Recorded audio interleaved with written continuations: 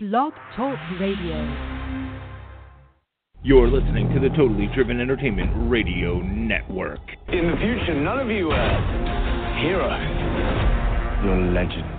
Get driven. Stay driven. Mr. MOJO rising. Mr. MOJO rising. Mr. MOJO rising. Mr. MOJO rising. Gotta keep on rising.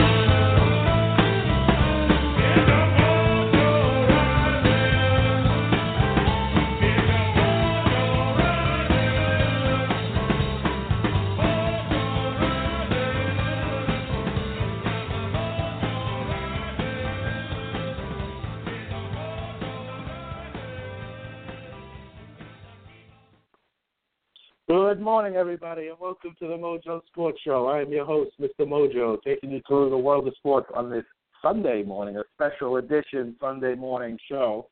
The MOJO Sports Show is brought to you by Bay Ragney and the Totally Driven Entertainment Network, dedicated in bringing you total entertainment. So in today's special Sunday edition show, we'll be a lot to cover. We're going to be going over MLB spring training. As spring training is underway, it's great to see baseball. I'm sure everybody's happy. Baseball's back. It's nice to see the crack of the bat, hear the crack of the bat, and just see beautiful weather in Florida as they're playing ball and the games on TV, MLB Network, get all the games. So it's awesome. We're going to be going through the Mets, the Yankees, all the stuff going on with them, as well as the rest of the league. I'm going to be going through everything.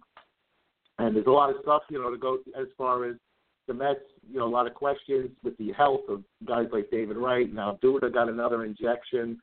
So we're going to see what's going on with him. I mean, I don't know how they're relying on these guys, to be honest with you, especially Duda. I mean, and Wright. I mean, you don't know if Wright's going to be healthy, but Wright, Wright's pretty much one of the faces of the franchise. So, you're definitely going to give him a chance. But Duda, to me, they should have moved on from him, and especially now already back and neck injections. It's not looking good for Duda. But the Mets as a whole are looking good. The pitching's healthy.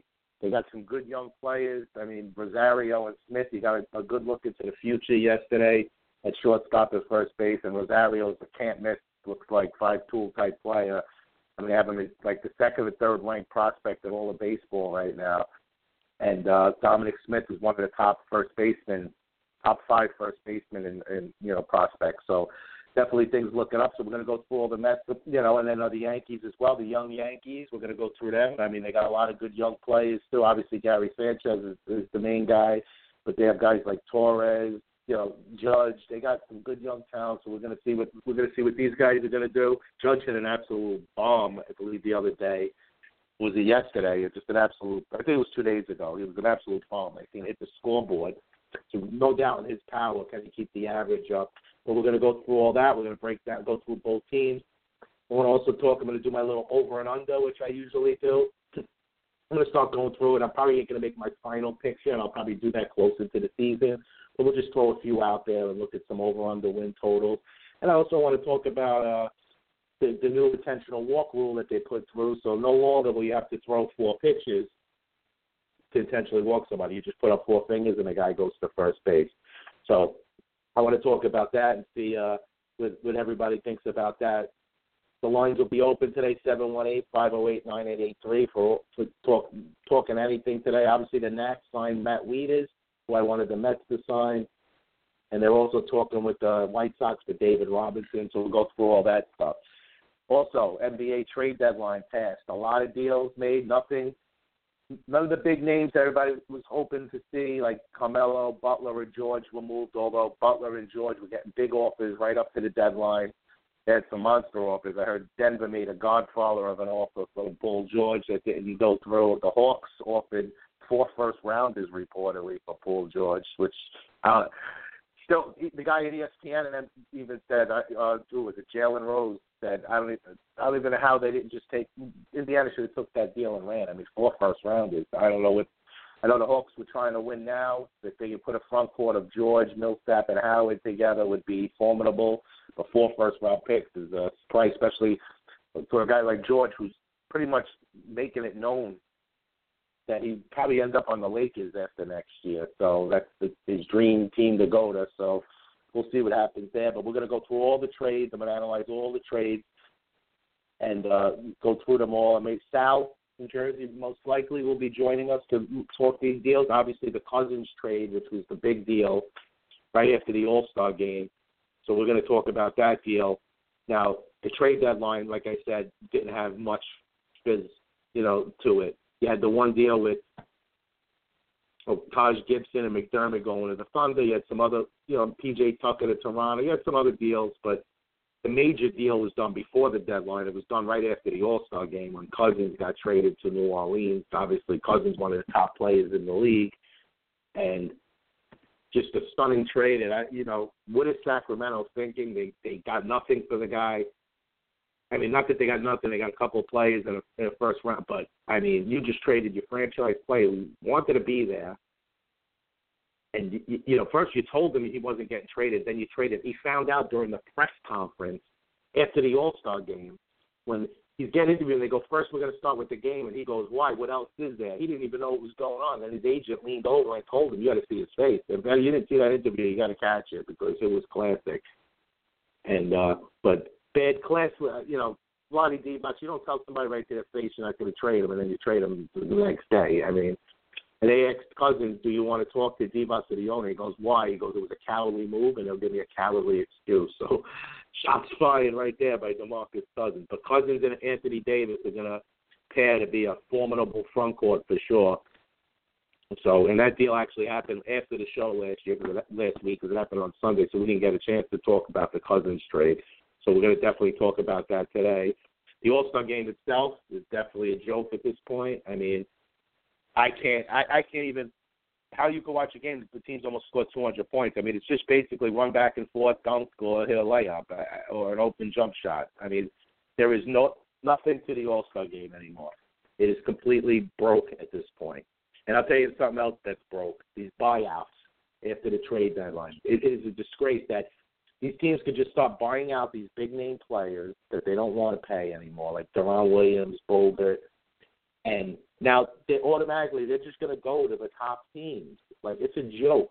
So you have the top teams who are already maxed out, like Cleveland, who can't sign anybody, but now they could get a gift like this because guys get bought out. Now Deron Williams is already signed with the Cavs.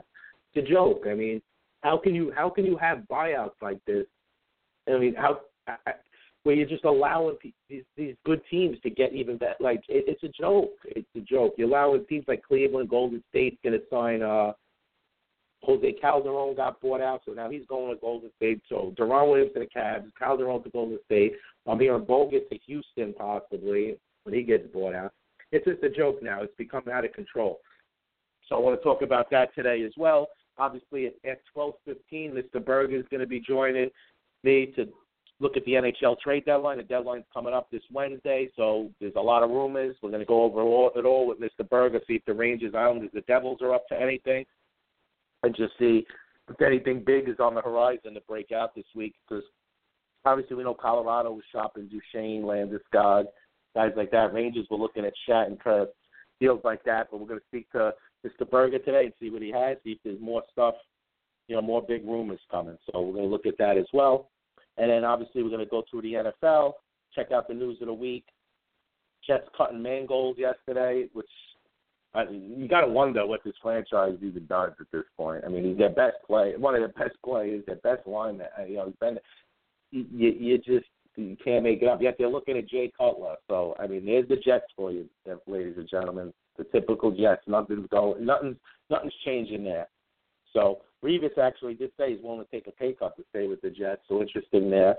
The Giants, they're going to be aggressive to keep JPP around. Let's see if they could get it done. Obviously, he's looking for big money, so they're going to have to really pay him to keep him. Obviously, that means Hankins is probably gone.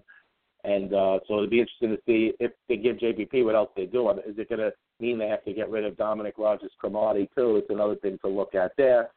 And so we'll talk about that as well today, and maybe take a couple of looks at some guys coming out like top picks, and also I want to do compensatory picks, which which we're going to talk about, like teams that were awarded compensatory picks. So a few teams got 4 picks, and then like a team like a few teams got 4 picks, and then a team like Miami. Well, Miami got 3 picks. So you had Denver, Cincinnati, and Kansas City got 4 picks each, and then Miami got a 3rd round pick and 2 5s. So, and that's for Vernon leaving, Lamar Miller leaving. So the Dolphins did pretty good as well because they were down at 3 and a 4, so now they got a 3 and 2 5, so they kind of make up those picks they were missing. Although those picks are at the end of the round, it's still nice to have them. Also, March Madness coming up next week. We're really going to kick in. There'll be conference tournaments next week. I'm sorry, the conference tournament the following week. Next week is the last weekend. So in the next 2 weeks, we'll really be kicking it into March Madness. Obviously, we're going to be doing the MOJO March Madness bracket again. So definitely I'll be posting stuff about that. Everybody can hand in their brackets and a chance to win a prize. So that'll be fun. We did that last year. It was a good time. And I believe Johnny won in the basketball last year, I believe, so when he won that. So good job last year. And also I want to talk a little more about the little thing I'm going to throw out there, a little game I'm going to throw out there for people in the next few weeks for in April, to co-host a show with me in April. If anybody ever wanted to be a co-host or just try this out, this is your chance if you love sports to come on here and talk sports. The only thing I ask, I'm going to put this on Facebook and everything where people could just send me a message if they want to enter. And then I'm going to it's just going to be randomly pulled out of a hat. But all I ask, if you are going to put your name down, be serious and be able to come on here on a Saturday morning from 10 to 1 for 3 hours to talk. So, but it'll definitely be a lot of fun. We'll have a great time with it. We'll do some giveaways. We'll take callers. We'll talk about all the top news in sports. It'll be cool. And this is something you always wanted to try, and this is your chance. It'll be fun. Even if you just want to do it for one day, obviously, just to have some fun, it's worth it. We'll have a good time with it. So definitely keep an eye on that. So, yeah, busy. It's a busy day. I mean, so we're gonna start off. We'll start off where we are with baseball. I mean, spring training is here, and watching the games yesterday, it was just cool coming home watching games, and like I said about the Mets, you're looking at right now. You have Duda already hurt at first, okay, and you got to be troublesome. To me, Wright should have a glove in his hand right now to play first base. Wright should be looking to play first because the thought that Reyes is only going to play 3-4 days a week is absurd. Reyes needs to be in the lineup every day. He's the only leadoff hitter the team got. Then Neil Walker back at second. Okay, I like the $17 million. I thought it could have been used better, but he's back. He's a good player. They were trying to work an extension out with him. They were going to rip up the $17 million and give him like a 3-year deal. They couldn't come to terms, so that deal fell through. So that's not happening anymore. Cabrera at short, he's solid. Had a nice year last year. Basically, one more year, and then you'll see Rosario up. I think the Mets have an option on Cabrera, so it wouldn't shock me if they kept him around. Especially if Walker leaves free agency, you could always move him to second next year. So that would be something to keep an eye on. But Cabrera's solid. Wright, the big question is at third. Will Wright's not going to even be able to throw for until mid-March. I'm playing defense, I'm saying, in a game until mid-March. So there's worries already there that he'll be ready for opening day. And to me personally, Ray should be the everyday third baseman anyway. So I think you actually gain a little. Obviously, I would like to see Wright try first base. I think that would work. I know they're giving Bruce some light at first base because they got a lot of outfielders in that. So right now you're looking at Bruce, Granderson, and center, which ain't ideal, and Cespedes is to the left. So that's going to be then you have Conforto, who's off to a hot start this spring. You have Conforto, Lagares, and Nemo backing up in the outfield. So the Mets, and between that and the backup infielders with Flores, P.J. Rivera, the Mets have depth around the guy in there. They really do. They have the kids coming, Rosario and Dominic Smith. The Mets' biggest issue to me was first base and catcher, and I've been saying it all along. Darno, I just don't trust him. I just don't think he's really good. I think they could have had the upgrade with Weeders, and they should have took it. But now we got to hope for the best and just hope Darno bounces back, stays healthy, and don't kill you defensively. The pitching looks healthy. Syndergaard, DeGrom, Harvey, Matz all look healthy right now. So that's a good sign. Harvey looks raring to go, which is a great sign. Obviously, the Mets still waiting to hear if Familia's going to get suspended or not. It's definitely going to happen. It's just a question of how many games. I'm guessing he's going to get what Chapman got around 30 games. You'll probably see him around May 1st, where Reed will be closing until then. And that's not the problem. I think Reed could do a decent job, but it's after that I think is going to be the problem. You know, my big issue is, you know, you're saying you're all in. Alderson says he's all in. But yet the Mets haven't signed or traded for one guy on another team all offseason. So how is that explainable? So you're all in, but you haven't signed or traded for a guy off of your team. So all you did was re-sign your own players or call up guys from the minors. You haven't signed one guy off your team to a major league contract, which to me is terrible, and it just again points to how bad of owners they have. Because if you're going for it, if you have a chance, you're close to winning. You got to go for it. There's no reason Matt Wieters shouldn't have been on the team. There's no reason a couple of these setup guys shouldn't have been on the team. There's just no reason. If you're trying to win a World Series, this is what you do. You're sitting back hoping that all these guys, Duda bounces back, comes back, Wright bounces back, Darno bounces back. I mean, how many question marks? You got all these pitchers coming back from injury. Your closer is going to be out the first month. You're relying on a lot of stuff to break your way. Not saying they can't, because they have plenty of the pitching. If the pitching wins, if the pitching's healthy, they're probably going to, be in the playoffs. But this ain't about just getting in the playoffs. It's about winning it all. And I know the deadline, they'll go out, make the move. But why go trade stuff at the deadline when you could have did it now just by spending money? But again, that's the key, what I just said, spending money. It always boils down to that part, spending money.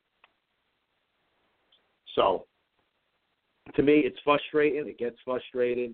And, listen, I think they're going to be a good team. I expect playoffs. I expect a World Series. I mean, this is what Mets fans are expecting. But they could have gave themselves a better chance.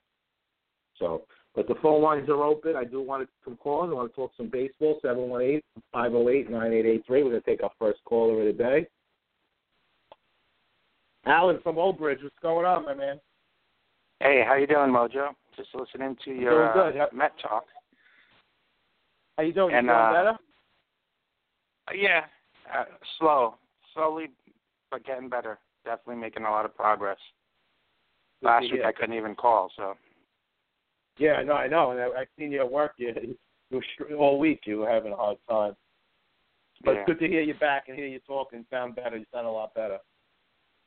Hey, thanks a lot. Listening, to what you're saying, and it does come down to two positions, and I agree with you totally on the first base and catcher. And I step back and I'm like, it's not who's going to do better, it's who's going to do worse between the two of them. And then when I saw Duda got a cortisone shot on each side of his hip, I'm like, it's spring training. Yeah, I know. He needs it now. How is he going to last? How is he going to last the season? That worried me. You kind of cross your fingers. You figure maybe they're taking a chance on these guys. They see them every day. They know something we don't know. Give them the benefit of the doubt.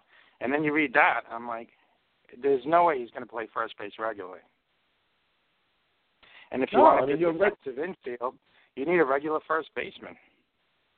It's not a position you want to keep shipping people in and out of. You need someone who's going to give you decent hitting production, but excellent fielding. With hit problems, he's probably not going to hit for the power we're hoping, and he's not going to be diving for balls much.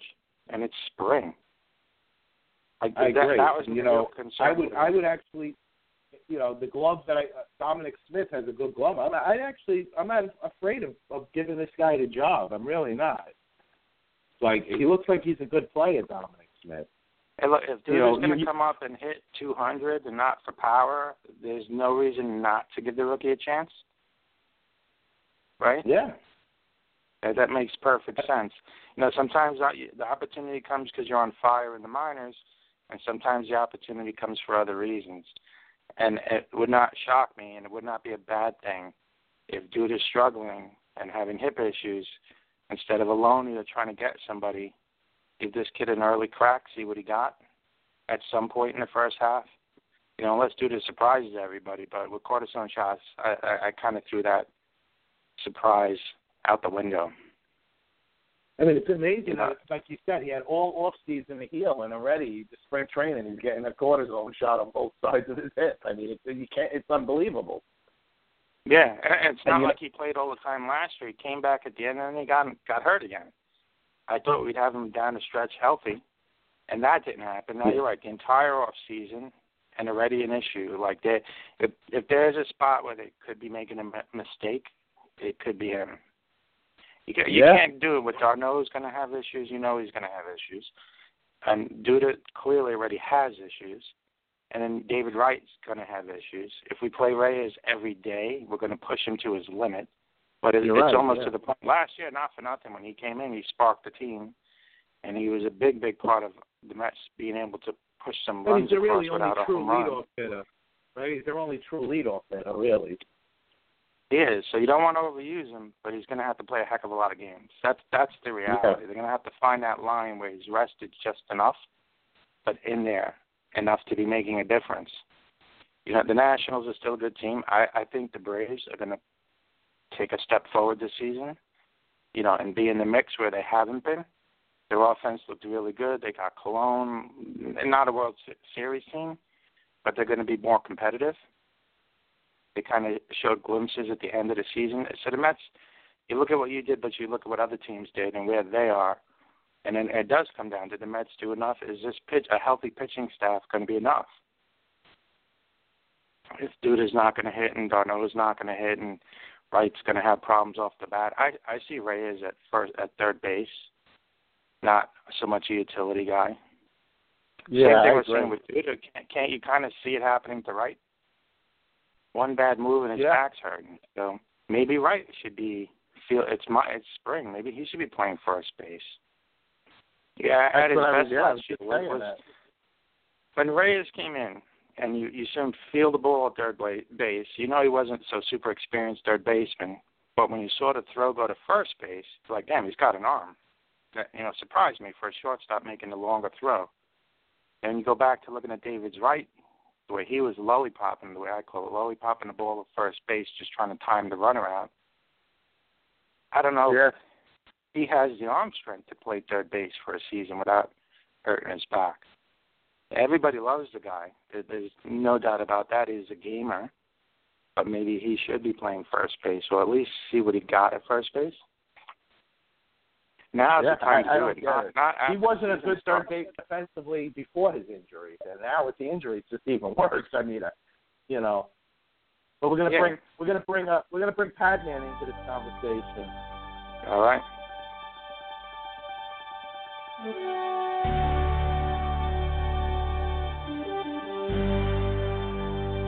With a spitting entrance music. Is that still his music? I thought you would have changed it by now. Good morning, boys. There's only one way to bring the Padman in. It's the natural music. Padman, what's going on? Good morning, Dr. A and Mr. Mojo. Wonderful morning. What a weather weekend, huh? Yes, good morning, weekend, right? Yeah, it's unbelievable. I want to jump right into the Met talk because I kind of agree with some things you guys said, and I kind of have some questions. And if I may ask my question first, Mr. Mojo? Yeah, shoot, go for it. How many times have we seen over the course of our combined, we have to be at least 90 years of watching baseball, combined the three of us, have you seen a successful move of an older player from one position to another position? I'm sorry, say that again? How many times has an aged player successfully moved from his primary position to a secondary position in comparison to how many times a player has attempted to move and it never really worked out? I agree. It don't really work out much. I agree. My point is, at this point, I like David Wright. I think he's a good person. I think he's a great Met, an all-time great Met. I don't necessarily believe he belongs on the ball field anymore. And I'll tell you why. If he accepted, and maybe it's going on and we don't know about it, but if he accepted a lesser role, a platoon role, a guy that's, playing once in a while, to add that spark, to add that, back coming off the bench, I'd say, okay, that's fine. But a guy in his physical condition taking that they can survive a 162-game season, and an organization who basically is planning for him, or semi-planning for him to play a 162-game season because they don't have a true backup, is just ridiculous to me.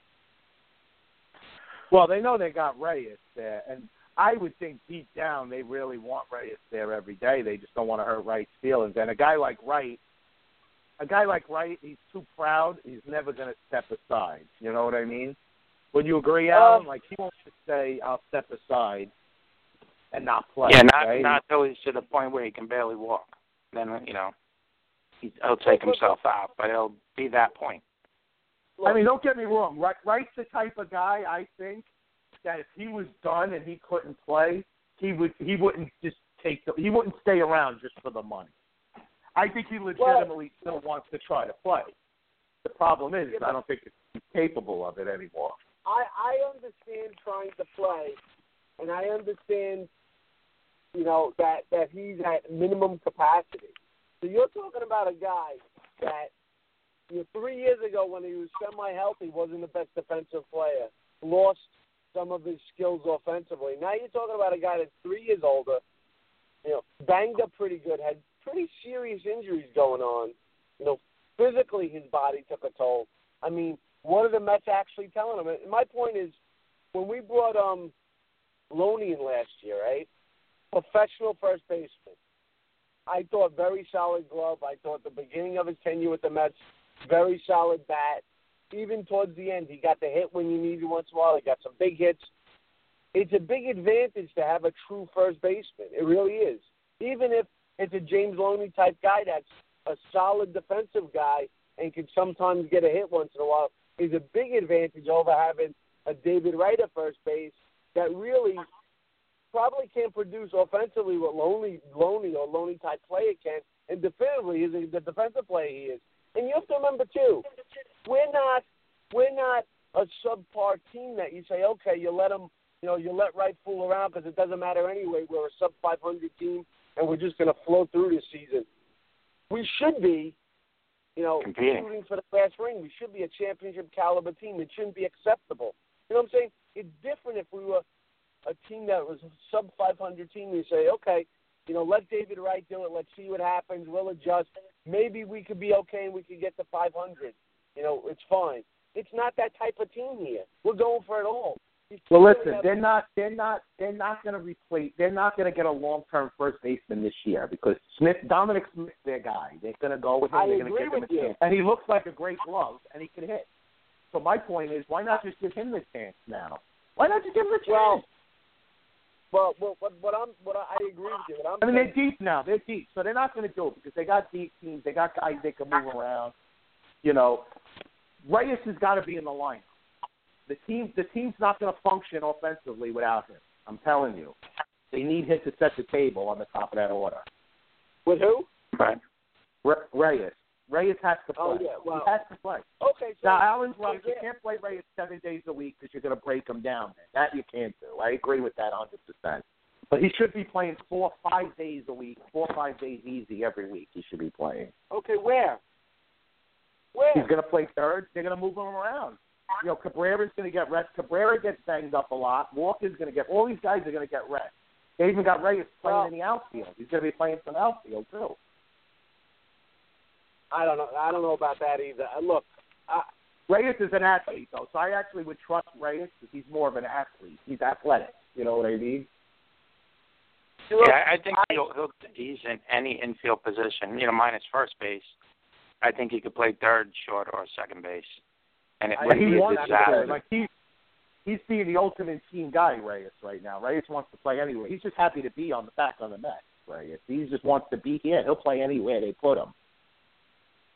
I understand what you mean, but I'm not. First of all, I think the Mets defensively, let's just talk defensively here, are flawed almost completely around every position.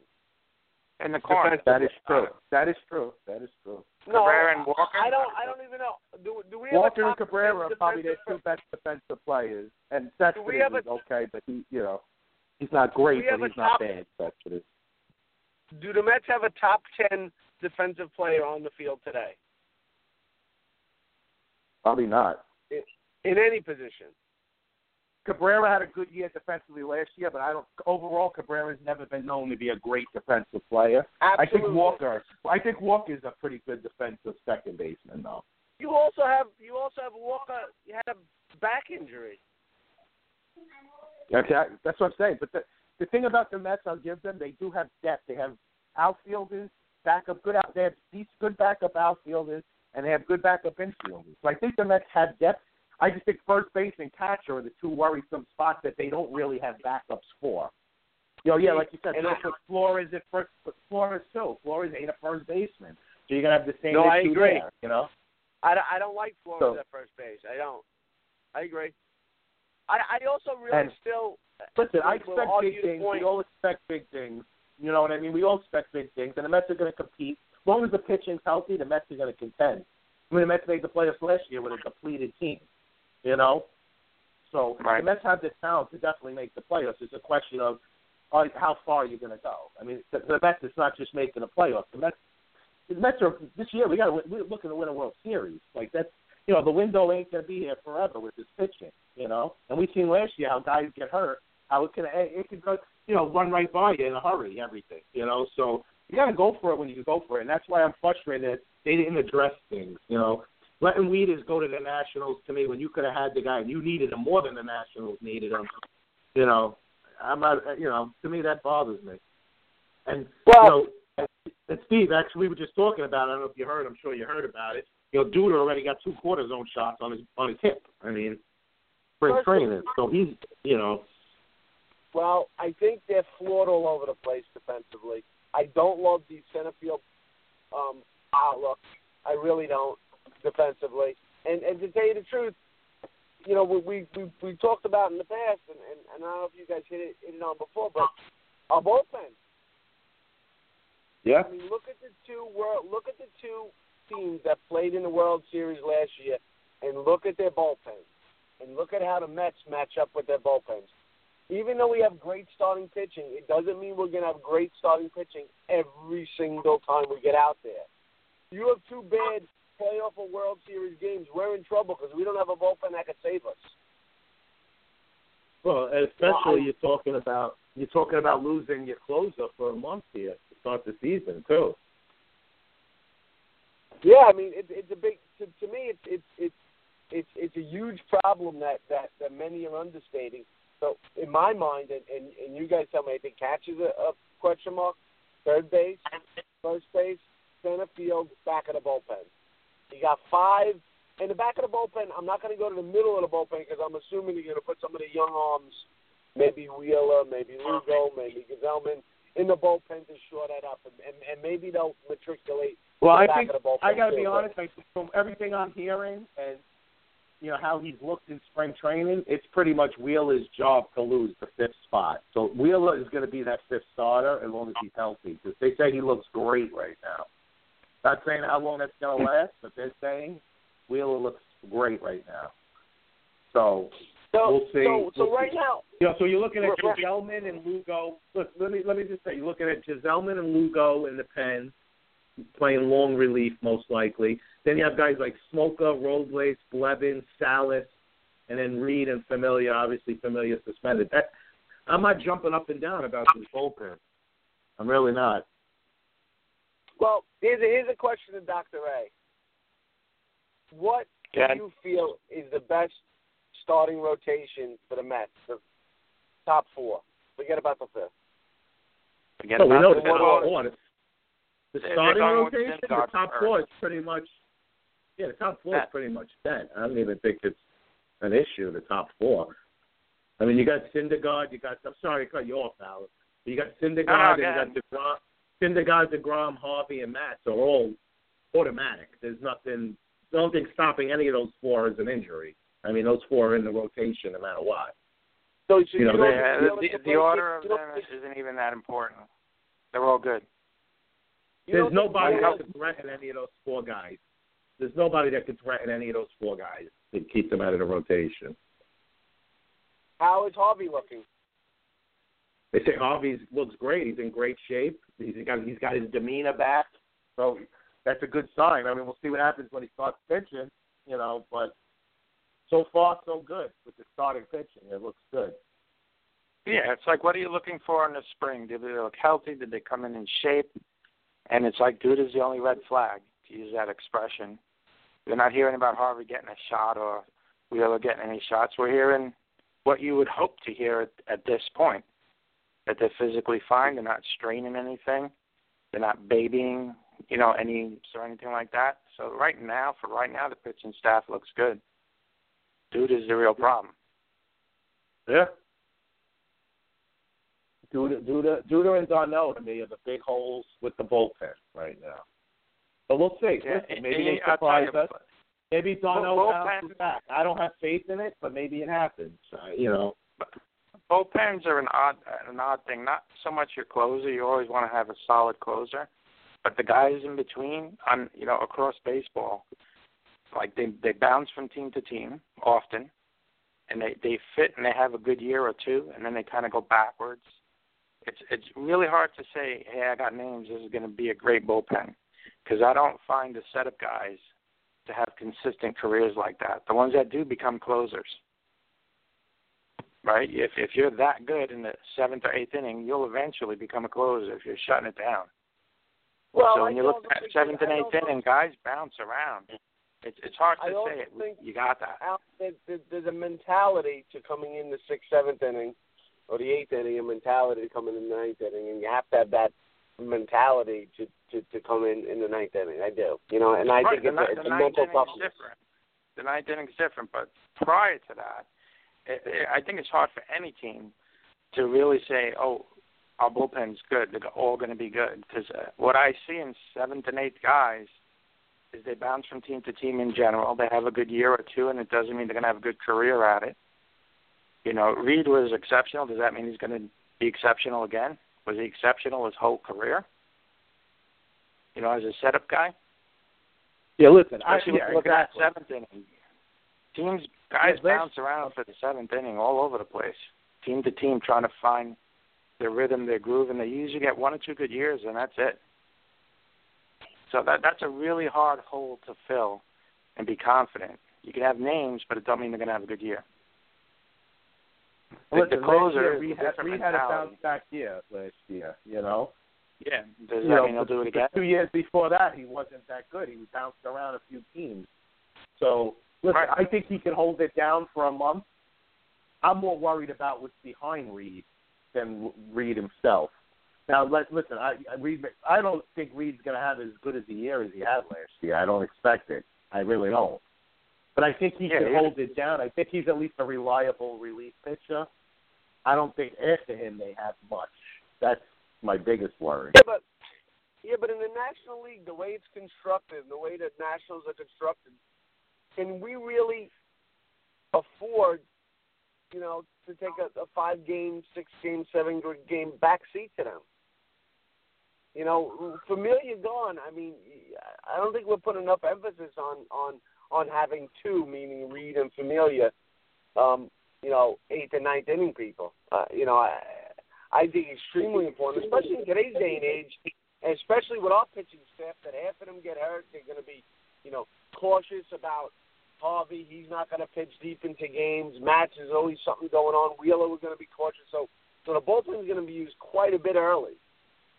And that's the thing, too. Like, all these pitchers are coming off injury. It ain't like they're going to be pitching 8-9 innings a game, No.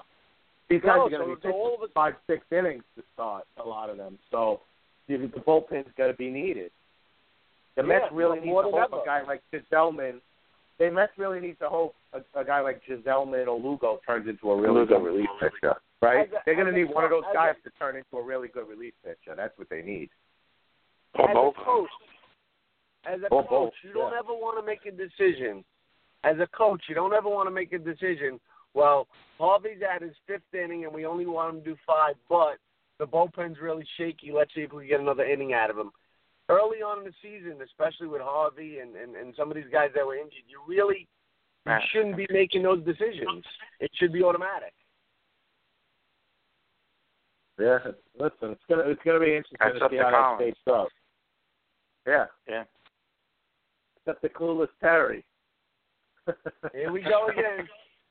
A new season, a new mojo. Okay, get it. Hey, it will be up to him. It'll be his call to say, let's see what the bullpen can do. I'll push this guy another inning. That's totally on him. What I'm saying, though, it's a no-win situation. If you take a pitcher out that looks strong, but they're coming off an injury, so you don't want him to pitch so much, and you put a guy in, he gets lit up, we're only going to see the guy getting lit up and a guy sitting that possibly could have pitched another inning. Right? I don't think it's a win-win situation in any way.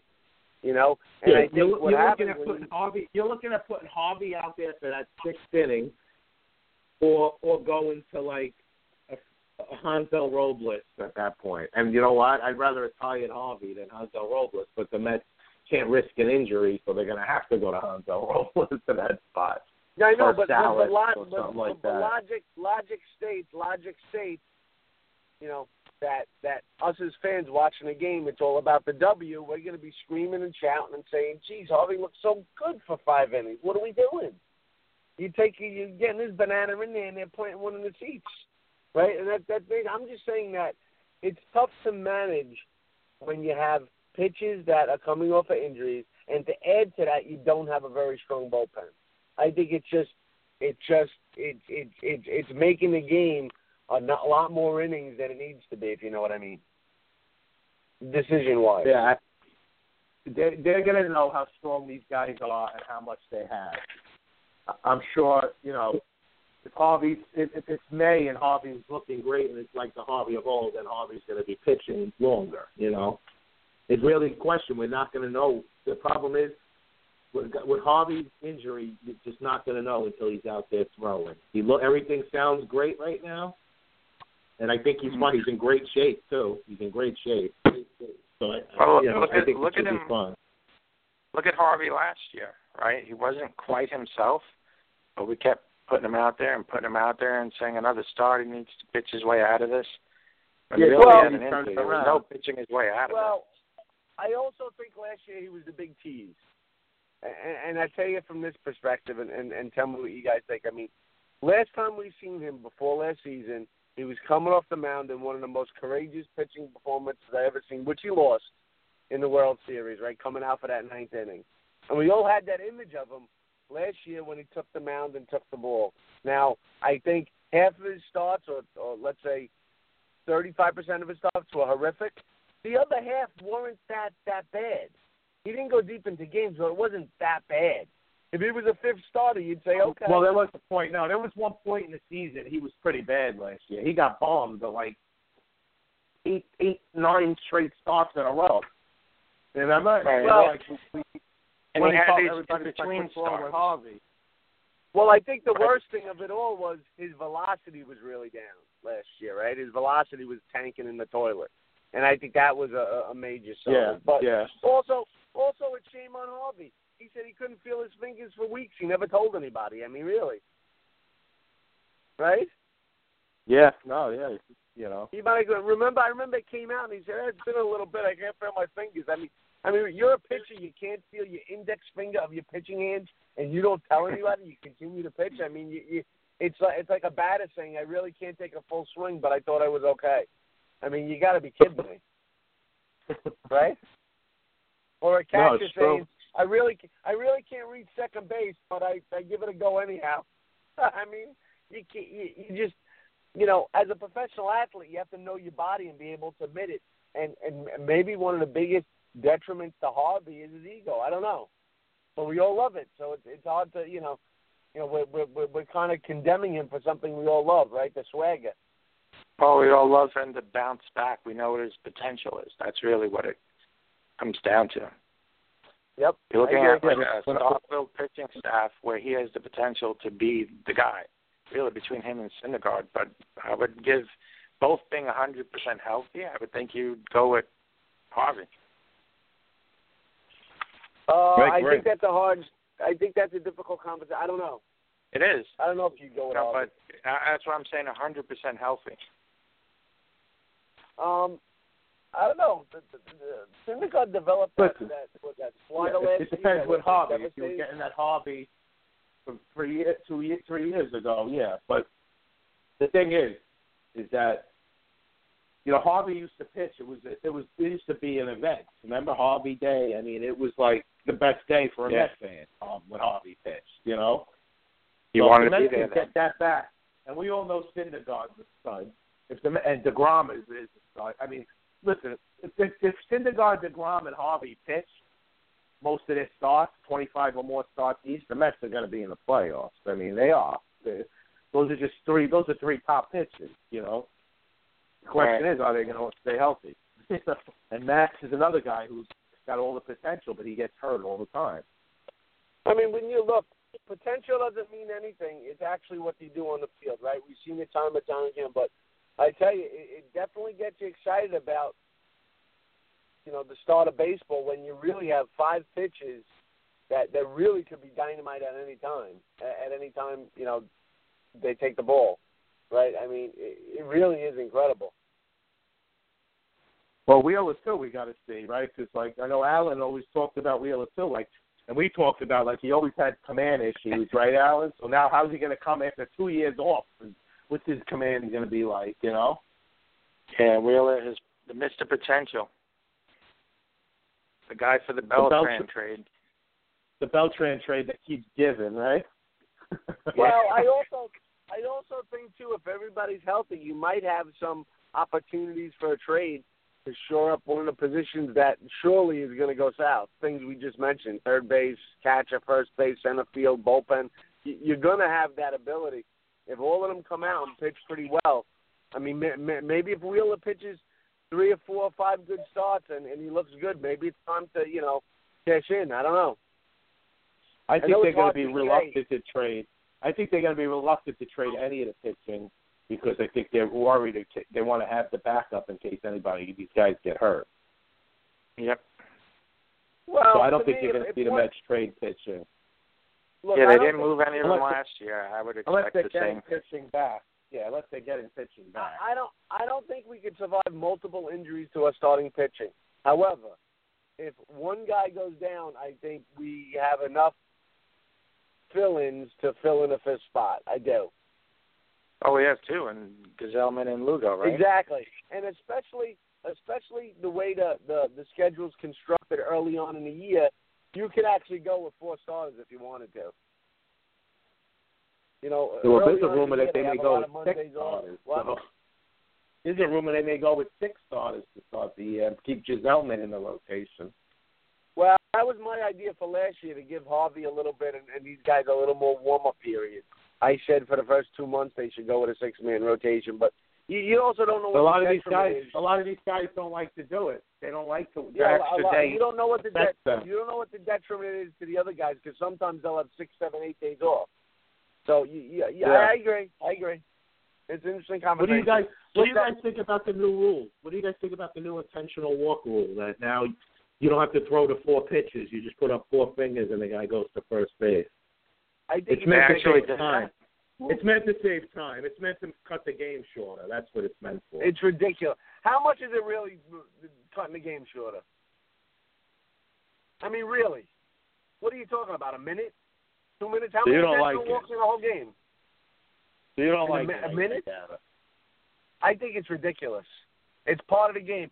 You had some of the tension moments of our life as Met fans, as Armando Benitez wheeled back to throw an intentional pitch and he threw it right over the plate. I mean, to me, that's part of baseball. You have to throw those 4 pitches. It takes a toll on the arm. It takes some accuracy. Maybe it takes some practice, whatever. You got to do it. I think that's ridiculous. What do you think, Alan? I got to agree with that. It's part of the game. I know they want to speed up the game, but 2 things happen every time there's an intentional walk. Sometimes they could miss, right, throw a ball away. But for a lot of pitchers, after they do that, they have a little hard time getting back in the strike zone. And that's part of the game, and it makes one pitcher better than another pitcher. Some guys can throw an intentional walk and throw 2 straight strikes. Some guys lose the strike zone altogether after an intentional walk, and you're pulling that out of the game. Great point, Doctor. I got a last one for you too. I mean, what will it come down to if you're pitching around the guy and you pitch 2 balls, he's not going for it, you put 2 fingers up, and then he walks to first base too, because you don't intend to throw to him anyway? I mean, what happens? Like, how does this? What's the progressive nature of it? I think it's silly. I think there's other ways, to speed up the game. Speed up the games. Well, another way they were talking about speeding up. So basically, when a relief pitcher, he warms up, he's warm when he comes out of the bullpen, but they make him come out and throw 8 pitches or whatever from the mound. Throw 4. They're trying to get rid of those 8 pitches, but they're saying the pitchers want it, but they got to get used to the mound or whatever. But I'd say throw 4. That's and then you're gaining 4 pitches. 3 or 4. And you're probably 3 or 4 should be enough. You're probably impacting the game more, not more by a fake intentional walk than taking away the 4 pitches and it's the same 4 pitches, the 4 pitches from a relief pitcher. It's true. You're bringing a relief pitch a lot more than you're doing intentional walks during the game. That would be my guess. I'm not sure, but that would be my guess. I don't see that many intentional walks in a game. Maybe you have 3. You have more than 3 relief pitches in a game. You're talking about both sides. Yeah, you just never get 3 in one game. Very rarely you would get 3. So to me, it's a stupid rule. But look, guys, I have to run because I have a game soon. Have a wonderful day, and I want to make a shout out to my Midland Park Lady Panthers. We're firmly in second position now, second place in a 9-team league, and today we're playing the third place team for really dominant second place position. If not, we'll basically be tied. So very interesting afternoon we have in front of us. Thank you. Thanks, guys. Have a good one. Luck. Have a good time. And tell me about it tomorrow. Will do. We'll be listening. Bye-bye. All right, man. Thanks for calling. All right. Hi, man. Joining us. Alan. Yep. You still there, right? Yeah, I'm here. So I see, Conforto's off to a hot start, but I seen a rumor that said before the Mets signed Cespedes, they had a deal that they would have, if they didn't sign Cespedes, they would have traded Conforto to Detroit for J.D. Martinez. I don't like that. I wouldn't have liked that at all. I mean, Martinez is a good power hitter, but I would, you do a big payday. You have a young kid here. I wouldn't have did that. I mean, thank God they signed Cespedes, obviously. Yeah, Cespedes is the fit for this team in our overcrowded outfield with no specialty in center field. That's the outfield situation, right? Yeah. It's overcrowded, and there's nobody that's really a star at center unless Lagares kind of bounces back, but that's too big of an if for me. He's not going to play every day anyway, right? So, yeah, I would kind of like to see Conforto show some power, kind of work his way in and push Granderson out. It's like Granderson, because of what he's been doing, is clutch, and that's how I would describe his hitting, has been clutch. But what would really be best for this outfield is someone to beat him out, to outplay him and earn the time. You're looking at a good chance. And there's a good chance Granderson and Bruce both ain't on this team next year because they're both free agents. So there's a good chance neither of them are back.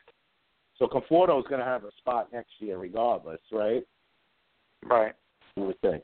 So you want him to have some playing time. You're still trying to figure out exactly what you got in Conforto. Not great defensive, a little slow on the bases, but his hitting seems to show a lot of potential. When does he cross that line? Do you want to hold on to a guy for 3 years, watch him go to another team and bat .320 and hit 30 home runs, because he was one season from a breakout year? They got to be careful with him. Unless they decide he's not going to be the guy, you don't want to groom him all that time and get rid of him in his breakout year. That would be like a shame. Especially with Bruce and Granderson on their way out, per se. Yeah, I don't see them keeping either one of them. They're not going to sign. Bruce probably can't wait to get out of here. And, unless Granderson takes a really cheap deal, I don't see him coming back. The only way Bruce is going to be happy is a winning team. Players are happy when they're winning, per se. So if the Mets if he has struggle, 35 he's to going to 40 be homers miserable. and the Mets, if he has 35 to 40 homers and the Mets win the World Series, yeah, then there's a chance he can come back. But those are probably the only type of scenarios Right. where Bruce is Where back. he feels, hey, I'm winning here, it's fun. If they struggle, he's going to be miserable. But he did say that he loves the team. He loves the locker room. He loves everybody on the team. So. Mm-hmm. You know how it is here in New York. You produce, the fans will love you. So if he turns it around, the fans will love him. Right. Starts getting clutch hits. He gets clutch hits, wins a couple of games for them. All of a sudden, everything changes. And Piazza, absolutely. First, fans were booing Piazza the first 2 months he was at Met. Right. So anybody could get booed. So we'll see what happens there. But it's good, it's good to just see baseball back. I mean, yesterday we watched some of it. Today they were on TV again. They're on Channel 11 today. Then I watched that at 1 Yeah, o'clock. I caught a little bit of it yesterday, and I saw the score, and I was like, wow, it was like 7-1 at the time. And then they got 3 runs in. I caught the inning, they got 3 runs in by walks. Yeah, I know. Bases loaded walks. I was like, ugh. Yeah, these games, you're really just trying to. Get that game? Who hit it? Harper hit a bomb. I don't think it even landed yet. It probably still didn't land. Hey, he's bound to have a bounce back year, no? Yeah, you would definitely think. But they got some. I guess they got some issues too. Like Scherzer's hurt, so Strasburg's coming off injury, so they need their pitchers healthy too. Yeah. But I would think I think it's going to be a Washington Met battle in the NL East. You would think for the division, and I would think the other team. I would think whichever one of them don't win the division, the other one would probably get a wild card. I would guess get one of the wild cards. Right.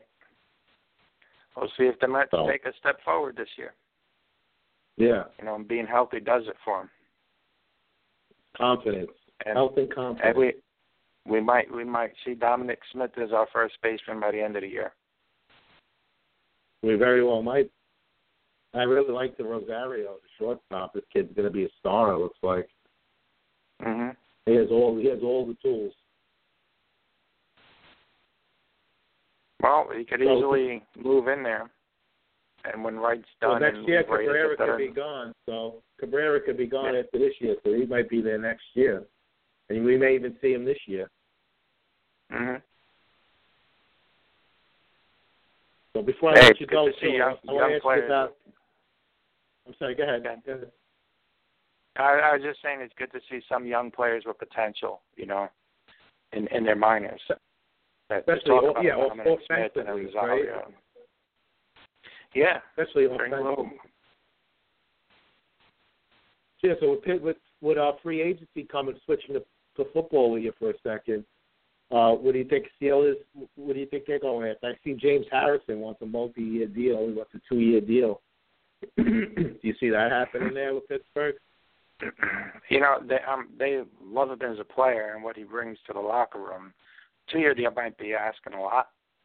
So I don't know. The Steelers, it's tough. I'm hoping next year their offense is back and maybe shore up a couple of defensive spots between free agency and a draft. But I almost stay away from it at this point because everywhere I look is a mock draft. They need this. They should get that guy. This is the one they're looking for.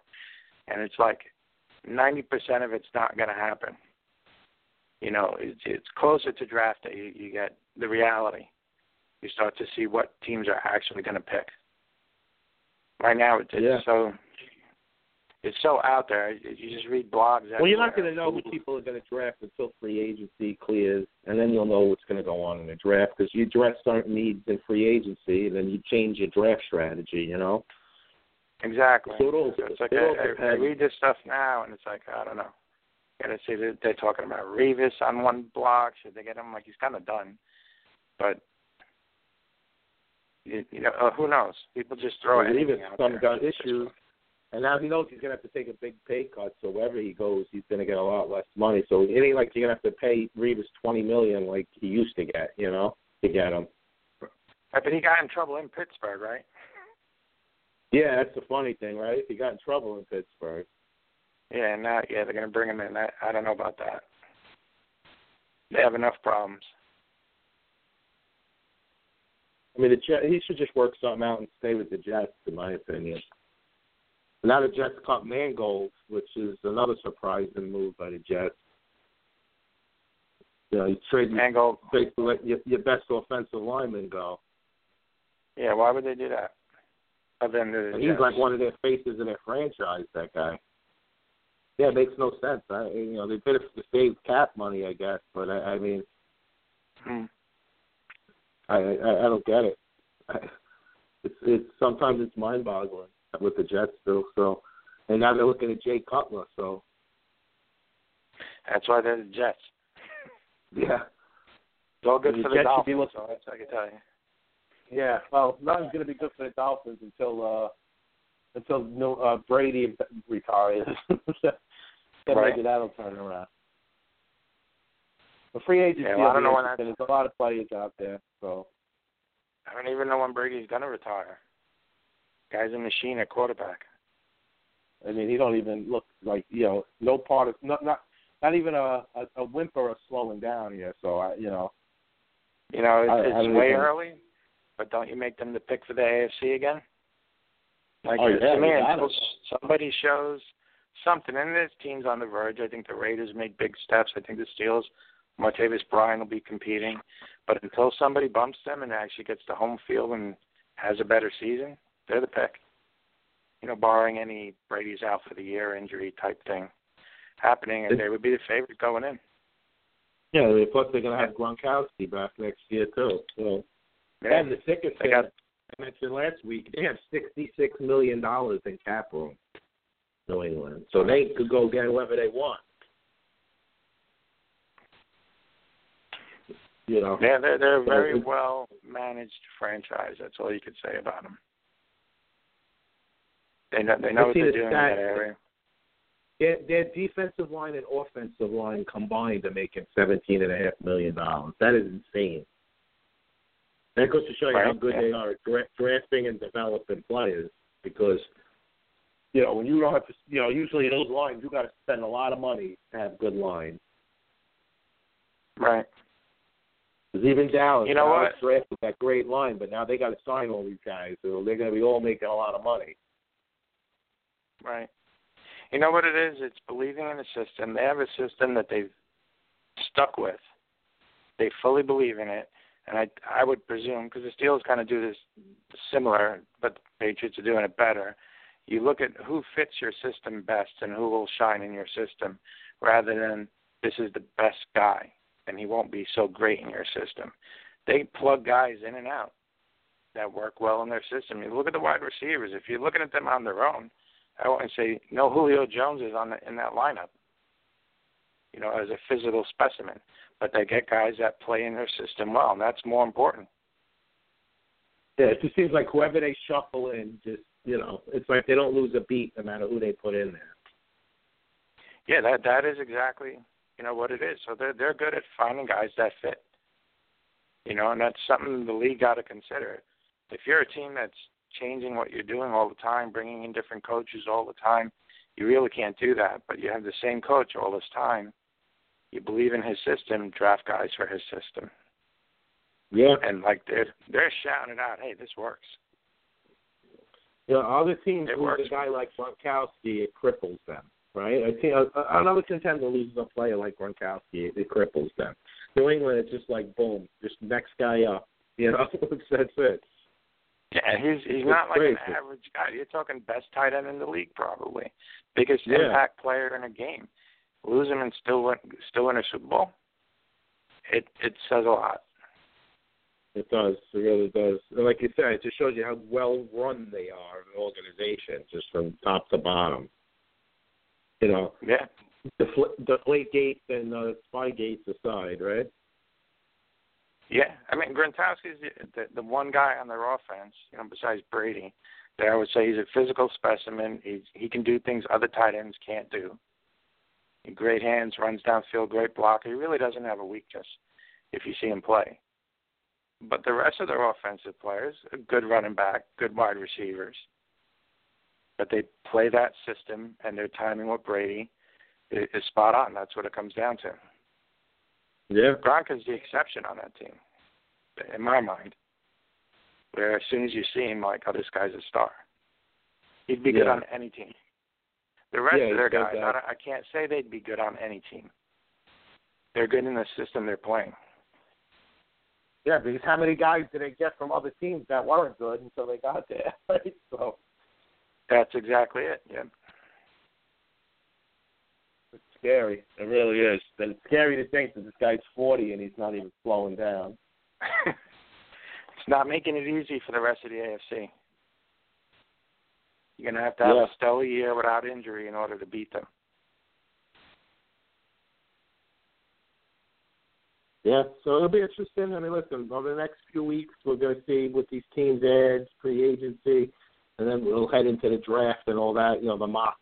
Like you said, I can't even look at mocks for, at least until after free agency because right now it's just speculation. And it's like, all right, who's the good players coming out? Who's the best players at every position? And let's see where we can put them. Nobody knows who's going where, who's drafting who right now, There's nobody that knows that. So they didn't even have the combine yet. So combine is big if you want. The combine still really happen. So yeah. So all right, Mojo, I'll let you go. Yes, thanks for calling in. I appreciate it as always. And we'll talk more next week. All right. Have a good one. All right, man. You too, man. Enjoy your weekend. Bye. Thanks. Alan from Old Bridge calling in, talking some Mets, him and the Padman, a little Met round table, and doing a little football as well. Great little segment.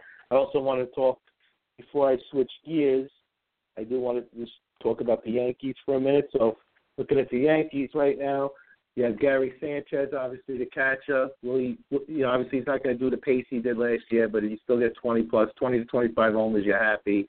And, he looks to be the part of a stud. We'll see. Hopefully he don't have a sophomore jinx, but I think he's going to be fine.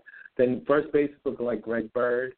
You probably have Chris Carter in there, too. I think if Bird's healthy, they want to give the kids a chance. I think he'll get a shot. We'll see if he stays healthy. Or if Carter's just hitting home runs, of course he's going to play. Obviously, Starlin Castro and Didi in the middle. Then you have Headley third. I'm not a big Headley guy, but he's going to be there. They got some good young players, Yankees with Torres, in the infield. So we'll see if they're going to get some playing time. Then you have Gardner, Ellsbury, and Judge. It looks like it's going to start with Holiday at the DH. You got Hicks as a backup, outfielder. So we'll see what happens there. The rotation: Tanaka, Pineda, Sabathia, Severino. Then you have Warren, Green, Sessa. So we'll see who's going to get these bottom spots in that rotation. But Tanaka, Pineda, Sabathia, and I think Severino are probably all going to most likely be in a rotation. Then they have a solid bullpen. Obviously, one of the better ones, I think, Chapman with Betances setting them up, Clippard. Then after that, it's a little. So I guess they're not top just because after those three, it's a drop-off. But I'm sure the Yankees will add some depth to that. Plus a guy like Warren, if he don't make the rotation, will be in there as well. But they got guys like Tommy Lane, Chase Streve, Ben Hella, guys like that are battling for the spots there. So the Yankees, I think, are more – listen, they're going to always try to contend in the Yankees, but I think, they've committed to this young turnover that they're doing now, and, they got great prospects. Let it play out. Let's see what happens. Don't trade them away. Don't try to go for it this year because the Yankees ain't a World Series team. You're not winning a World Series with the rotation they got. So you definitely need to build that rotation up. So, but they'll probably compete for a wild card, and I'm sure if they're in the race, the Yankees are always looking to make a move. So I wouldn't doubt them, making the playoffs. But we'll see what happens. But definitely a lot of excitement around for Mets and Yankee fans. A lot going on. A lot of young players. A lot of expectations. Mets looking definitely, looking to win it all this year. I mean, Harvey, actually, I seen Harvey on the show last night talking about, doing an interview, talking about in the locker room, it's like everybody just feels like it's a parade waiting to happen. I mean, they're only hoping, hopefully Harvey's healthy enough to, help and try to back that up because, listen, you can talk all you want, spring training, it's nice, everybody's in first place right now. But, you need to get through 162 grueling games, so we'll see what happens. But, you got to like, if the Mets are healthy, you got to like their chances. And as a Yankee fan, you got to like what you got, the direction you're going in. I'm sure it should be a nice fresh breath there for some Yankee fans that, you don't have to buy every player. You actually got some players, some trades and homegrown that you could enjoy now. So we'll see what happens there. But all right, I'm going to take a quick commercial, and then I'm going to come back.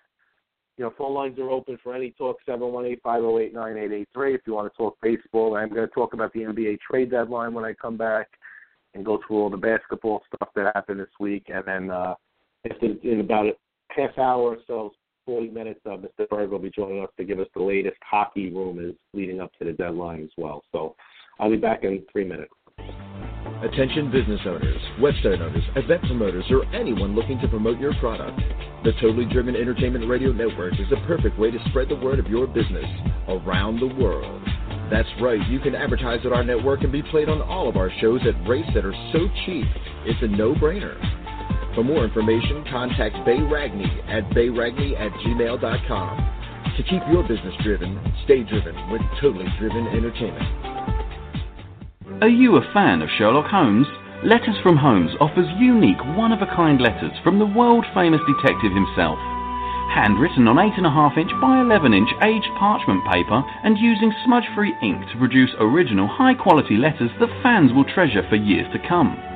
Each letter is handcrafted and written from the perspective of Sherlock Holmes, mimicking Holmes's native tongue and embracing many of the famous detective's quirks, quips, insults, and peculiarities. Order a love letter, birthday greeting, personal correspondence, or more only at www.etsy.com/shop/letters from Holmes. For $5 today, you can buy a wealth of things. Gas for your car, rent a movie for the family, a few slices of pizza. $5 still takes you a long ways. But did you know that $5 can buy your child a bag of heroin in the streets? That's right. For only $5, your son or daughter can buy some of the cheapest and purest dope in the country. Be aware of the lies. Be aware of the stealing. Be aware that's all it takes to kill your child. $5. This message was brought to you by Casey's Cause, a group of parents located in southern Chester County out to save your child's life. Come join us today at www.caseyscause.com. And remember, $5 is all it takes. Casey's Cause, www.caseyscause.com. Looking for that perfect gift for your girlfriend? Then look no further than Teddy Scares. Teddy Scares are available in a variety of styles, sizes, and prices for all your shopping needs. Teddy Scares are a mix of cute and creepy to make a great gift for almost any age. Board up your windows, lock your doors, and log on to TeddyScares.com. And be sure to become our friends at Facebook.com/TeddyScares. Calling all comic book fans. Do you collect comics? Did you ever collect comics? Do you think your children might like reading comic books? Do you even know they still print real, paper, non-digital comic books? Well, then visit the Pirates of Ontario Street Comics in Philadelphia. We have a massive collection of comic books, action figures, trading cards, and much more. We have one of the largest stocks of back-issue comics in the area. We bag and board every new comic book at no extra charge. Our store is voted the best comic book shop in the 2013 PHL 17 Hot List contest. Part of the movie Unbreakable is filmed in our store. We are open 7 days a week. Ontario Street Comics is located at 2235 East Ontario Street in the Port Richmond section of Philly. Our phone number is 215-288-7338. Type in the words Ontario Comics Philadelphia to check out our Wacky Stores page on Facebook. Welcome back to the MOJO Sports Show. Finishing up almost into the second hour now. Obviously today was a Sunday special. And next week we'll be back I'll be back at the normal 10 to 1 Saturday morning slot. But today we're doing 10:30 to 1 on Sunday. So, let's move on. We did a lot of baseball already in the show. We were talking a lot of Mets, Yankees, did a little Met roundtable, went through a lot of different stuff. And so I want to switch a little into some NBA here. Look at the trade deadline passed. And so before I get into the trade that happened deadline day, let's talk about the big deal, which was DeMarcus Cousins going to the Pelicans.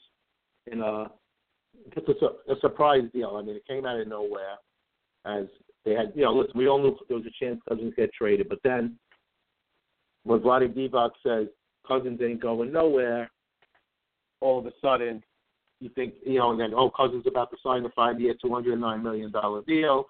So everything's happy, everybody's happy. And then all of a sudden, right after the All-Star game, Cousins is doing an interview about the All-Star game and basically gets told, the media and his agent right on the spot, right there on camera, gets told about the trade. And the reaction was classic. But it's a surprise deal. Now, listen, you look at it from New Orleans, they got now two of the top big men in the league with Cousins and Anthony Davis together. I mean, they can wreak havoc for years. Now they just need that guard. I know they like Drew Holiday. Me personally, if he's looking for max dollars, I'm not giving it to him. He's not that type of player. He's a good player, but he's not a great player. Wouldn't it be interesting is a former New Orleans Pelican is a free agent, Chris Paul. Imagine Paul goes back there now and sees the opportunity to go play with Anthony Davis and Cousins. Wouldn't that be instead of having a point guard like Paul playing with those two big men? That would be a dangerous team if that ever happened. Now, Paul obviously is aging and he's been healthy lately, but I would still do that if I was New Orleans. Now, I don't think Paul's going to leave the Clippers. Supposedly has a verbal agreement with Doc Rivers already to stay there. Now, he could get 5 years, $200 million as well. So, unless something happens with Doc Rivers left the Clippers, which doesn't look like anything like that's happening, I think that would be the only way Paul would leave. Then, they have Griffin leaving as well now. An interesting thing is going to be, will they make a play for Carmelo in the offseason as well, the Clippers? So that whole thing will be taken care of. But as far as Cousins, listen, he was really pissed off. He called them, cowards afterwards. No hard feelings, but he said no hard feelings, but they're cowards. And that's how they did it. And listen, he's upset, but, that they traded him. But listen, the Pelicans did so well in this trade. It's hard to imagine why Sacramento would make this trade. And they needed to put a star next to Anthony Davis. The Pelicans, there's no doubt about it. And they added it, and they made him happy. But Kings did so terrible. And, I mean, quality value. Listen, they got the first rounder, but you're losing a big like Cousins. You have to get a star, some kind of star young player. Listen, Buddy Hield's a good young player, and I like him. But you got to get more. You just can't trade him for that return. It's just, to me, they set themselves back. You set yourself. I mean, Buddy Hield, Tyreek Evans, Langston Galloway, a first and second round pick for Cousins and Caspi. Now, Caspi got hurt and he got waived. But obviously the deal, you break it down, it's Hield, Evans, a first and a second for Cousins. And to me, when you look at teams like that were offering 3-4 first rounders for Butler or Cousins, I would have rather taken 4 first rounders for Cousins than I took. I mean, for Cousins, if somebody was offering that. But, great deal for the Pelicans. Give the Pelicans some credit, and just a horrific move for the Kings, in my opinion. I'm a big Cousins fan. The guy's just one of the top big men in the league. So other trades that happened after that. So you had Lakers got traded Lou Williams to the Rockets.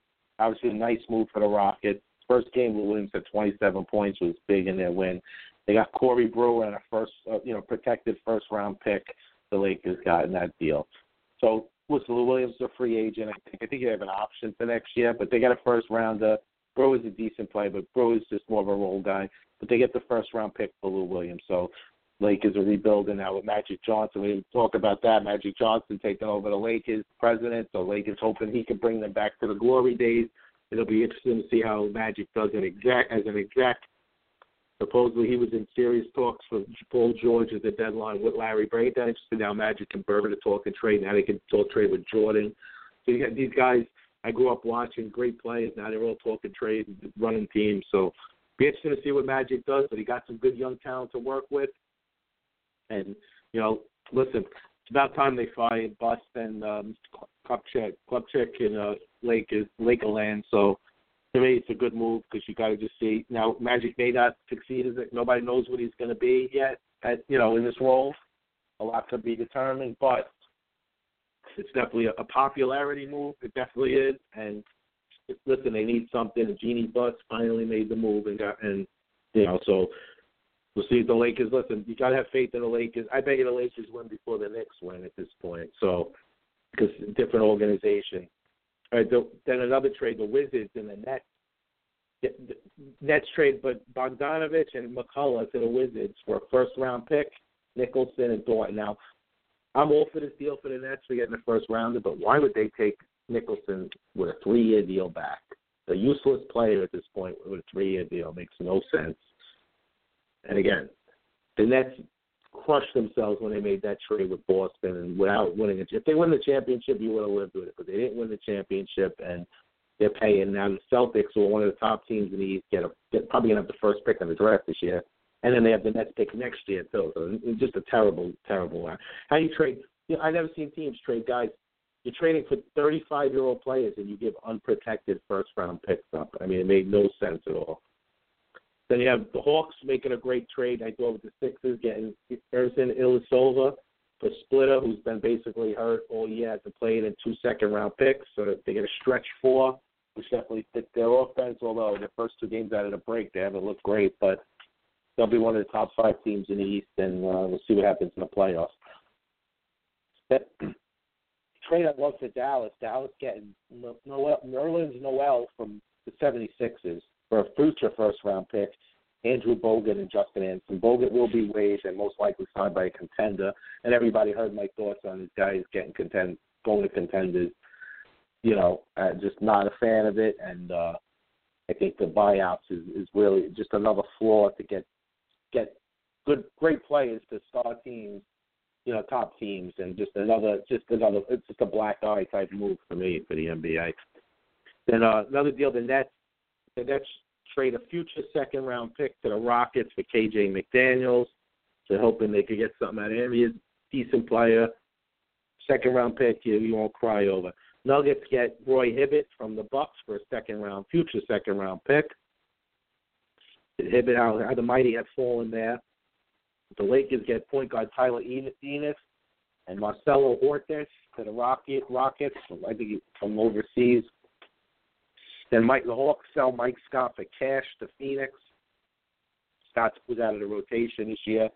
He contributed in years past. I wish him luck. I always like Scott. This year, he's got a lot of legal problems going on, and he's facing felony charges and felony drug charges. He got caught with drugs with his brother, and he took the blame. Supposedly it could have been his brother's, but he took the blame. His brother's supposedly an up-and-coming star athlete, so who knows what happened there, but he's moved on. Great trade for the Raptors. P.J. Tucker from the Suns. Suns get Sullinger and 2 second-round picks the next 2 years. Great trade. Nice defensive player. Glue guy. Tucker was a guy I wanted the Hawks to get. A good low, not a noisy move, but definitely a move that can help your team. Definitely coming off your bench, a nice player. And then a great trade I thought for the Thunder. Getting Taj Gibson, Doug McDermott. They got a second-round pick. They traded Cameron Payne, Laverning, and Anthony Morrow. I like the deal for Thunder. I think it beefs them up a little for this year, and you got to give them credit. They're trying to make a move here. Obviously they got an old world talent in Westbrook, so definitely good moves. But looking at it, I'll say my winner, New Orleans, is definitely a winner. I'd say Toronto did good with P.J. Tucker. I thought Oklahoma City did really good, like I just said. So Dallas did good getting Noel. And, I thought the Hawks did good getting Ilyasova. And I thought the Pacers and the Bulls did good by just holding on to their guys, like Paul George and Butler. I thought the Knicks did bad, obviously. I thought Phil Jackson overplayed his hand, and he ended up getting nothing for anybody. You have to move some guys. I'm not saying you had to move Carmelo, but you have to move some guys. Derrick Rose should have been traded. They got greedy. He overplayed his hand, supposedly, in Minnesota. He was trying to squeeze more than Rubio for Derrick Rose, which is it's absurd that they would even ask for more. I think Minnesota wanted more than Rose. But anyway, the deal fell apart. It just shows you Phil Jackson's failures just keep rising up, in my opinion.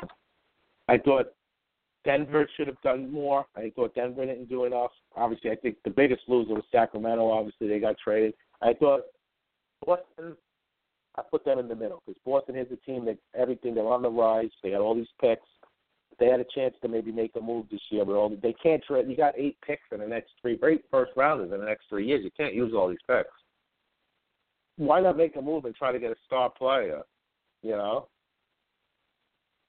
that's the way to go. You know, to me, they could have got Paul George or Butler or Cousins. Like, to me, Cousins was the guy. They could have traded that one of those top picks for Cousins. It would have been an unbelievable thing for Boston to get a guy like that. But I thought that, and I to me, that those were the real winners and losers at the deadline. But I thought some of these teams could have did more. I thought the Knicks should have definitely tried to accumulate a couple of picks, dump off some of these guys, and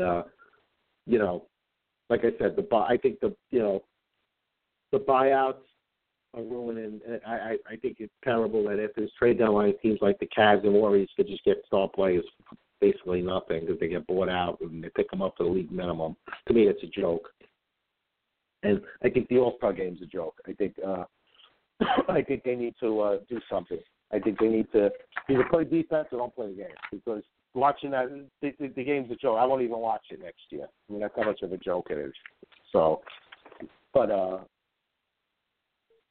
another thing I want to bring up is the Oakley Nick thing just something that, I mean, and now Oakley shows up at a Cleveland game sitting next to the owner of the Cavs. Now, listen, people say, get the hell out of here. That was all done spitefully. You're saying you love the Knicks, you want to be part of the organization. Obviously, you're having a rift with Dolan, but did you really have to go sit next to the owner of Cleveland when they were playing the Knicks? Come on. Yeah, now that's just, everybody who feels bad or Oakley, they're just haters of Dolan because you can't feel bad. Bottom line is Oakley's a jerk. That's the bottom line, okay? And you're seeing it right now, what kind of person Oakley is. Okay, I thought Oakley was always a good player. He was a hard-nosed guy. Not a great player, but definitely a good guy to have in your team, physical.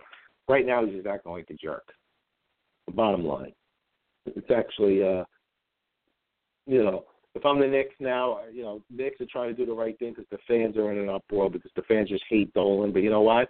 I wouldn't even want Oakley anything to do with the Knicks if I'm the Knicks now because he's disgracing them right now. Please.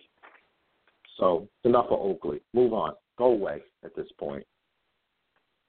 So, all right. So we're gonna be having Mr. Berger come on. We're gonna talk some hockey, and we'll be going through the trade deadline. Obviously, a lot of rumors. We got the deadline's in a few days, 3 days away actually. On Wednesday, I think 3 or 4 o'clock. I think it's 3 o'clock Wednesday. So a lot there, and then. So I wanted to touch on one other thing first. So obviously I wanted to hook up some little NFL talk here as well. So obviously we talked about the Jets cutting Mangold, which was, in my opinion, a bad move for them. I didn't get it. But what are the Jets going to do now? Are they going to go for Cutler? Are they going to go for a quarterback? Are they going to try to just dump off their assets and try to dump a little?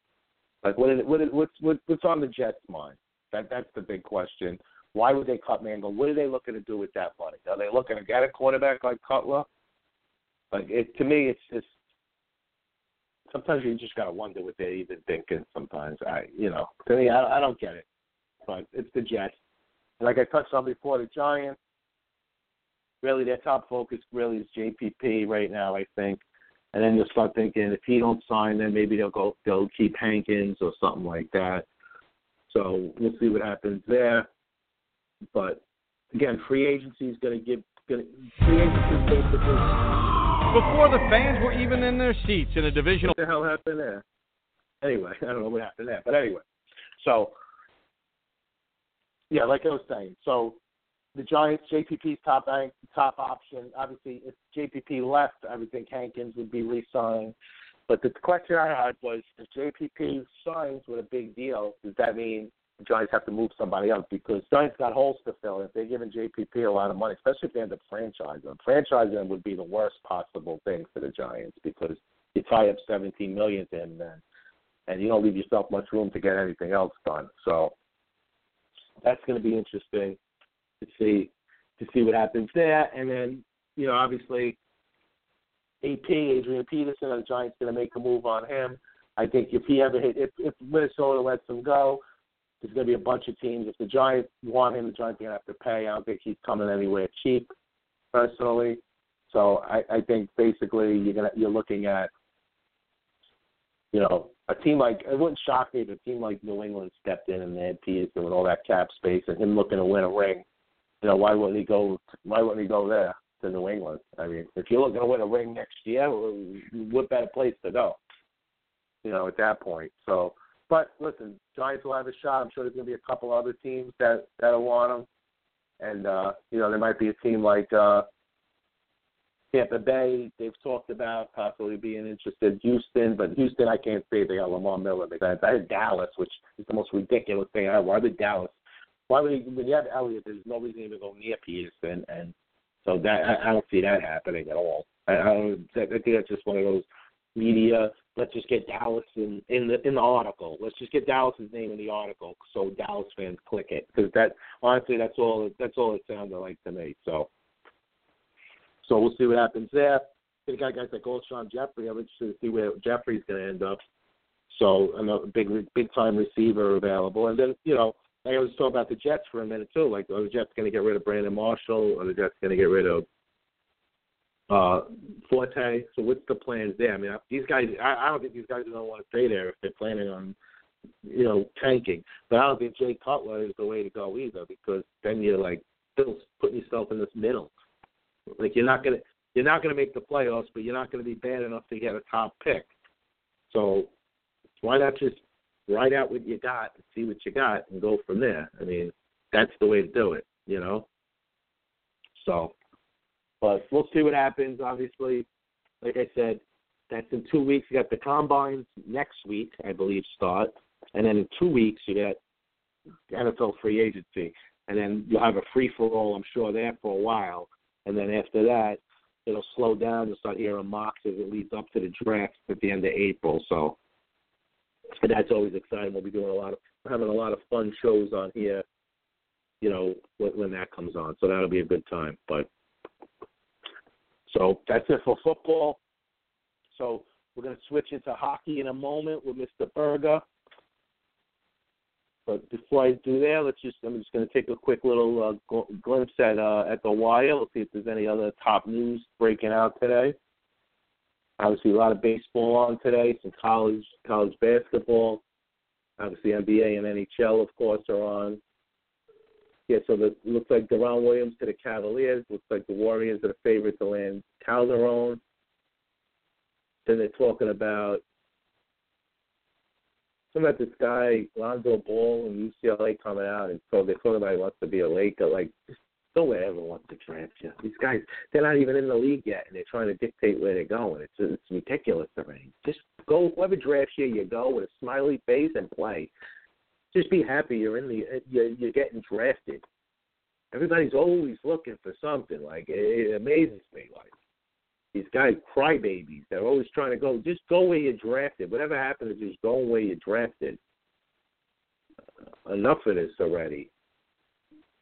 And it's the people that are steering these guys. It's not the kids themselves, because they're young kids. They don't know it. They go wherever they go. The people in charge of them. Now, first of all, you got to be an idiot to say the Lakers. Why would if the Celtics get the first pick? Why would you?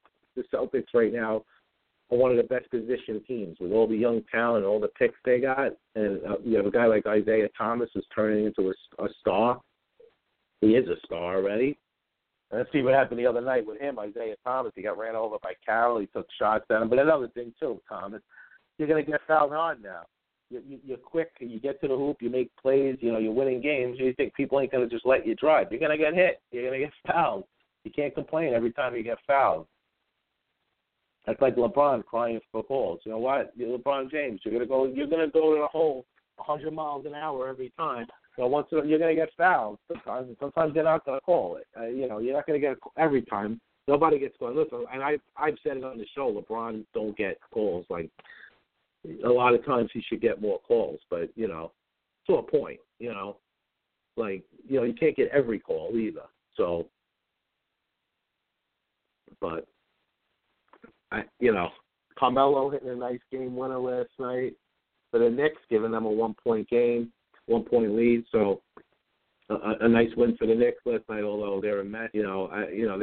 Just stop talking play. I mean, for the game playoffs. You get 76 games out, you're not making the playoffs. It's like 23 games left, and you're 6 games out. You're done. You're the Knicks. You're not making the playoffs. Enough. Obviously, they're just saying it to say it, but I mean, just worry about put a winning streak together before you even mention the playoffs. Get within 2-3 games, then start talking. The Knicks are the only team I know, in the media too. They're the only team I know that could lose 7 in a row and get trashed. They win one game, and all of a sudden they're like, oh, they're turning it around. They lost 7 out of 8. What are they turning around? They're not going to turn it around until they get rid of Phil Jackson, in my opinion. And clean house and trade guys and redo it the right way around Porzingis. So they do that, nothing's changing. He swung for the fences this year, and it didn't work. Phil Jackson, right? He signed Rose, he signed Noah, he signed Courtney Lee. He thought he was going to get him in the playoffs. So look, the team's bottomed out again. So enough. The best thing that can happen to the Knicks is that Phil Jackson resigns after this year. And I don't even think it's going to happen, but it's the best thing. So we'll see. We'll see what happens there. But they're a mess. The team's a mess, and you look at them, and it's just like there's a circus every day. It's something else. It's one day it's the Oakley Jones drama, the next day it's the Carmelo drama, then it's the Phil Jackson drama, then it's the Derrick Rose drama. There's always something. It's like a never-ending cycle. You got to be out of your mind. And I'll tell you, and you know what? One thing I got to say, the Knicks fans are loyal. Give the Knicks fans credit because they're loyal. Because you know what? Their team stinks year after year after year after year, and they keep coming. So they can never say their fans ain't loyal. Because you know what? They can bash all they want. The bottom line is they show up to the games. They sell out every game no matter how bad they are. Maybe it's time to give them something.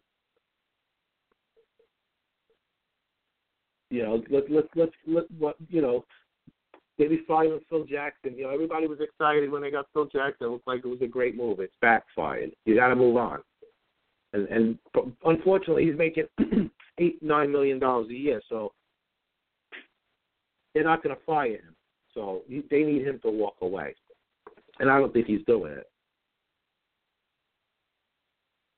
His ego will not let him. His ego alone will not let Carmelo win out. That's the bottom line. He's going to win this battle with Carmelo. If he has to stay and suffer for 3 more years, he'll do it. Because you could just see that's where this has gone. And it's the same way. I think Carmelo don't want to leave because he's waiting for Phil Jackson to leave. He's trying to ride out. These guys are trying to ride each other out at this point. And I don't think that's the way to go here. The Knicks missed a big opportunity 2 years ago. A big opportunity. They could have had Jimmy Butler in a first rounder with Carmelo Anthony. That was the deal to make, and they didn't make it. So, but whatever. Let's move on from the NBA. I think I ripped the Knicks apart today. A hockey trade deadline is coming up in 3 days, and we're going to bring in my man, Mr. Berger, right now with all the latest hockey rumors. What's going on, Mr. Berger? Hey, Chiggy Wig. What's up, Wiggy Wig? What's going on? What's going on, my man? Leaky Lee. Chiggy Wig? Leaky Lee, you little begging bee? Leaky Lee. Anyway, right. Let's get back to reality. Let's get back to reality. The trade deadline's coming fast, right? Yeah, this Wednesday. Yes. What do you think? Do you expect a busy deadline this year, or do you think minor deals? Do you think any chance of a blockbuster? What's your take? Well, I think we touched upon it last week. Usually all the hype about the trading deadline, and we think all these deals are going to be going down and la la la la la la la la. I think this year is going to be a little bit different. I think you're going to see some player movement a little bit more than other times, simply because of you have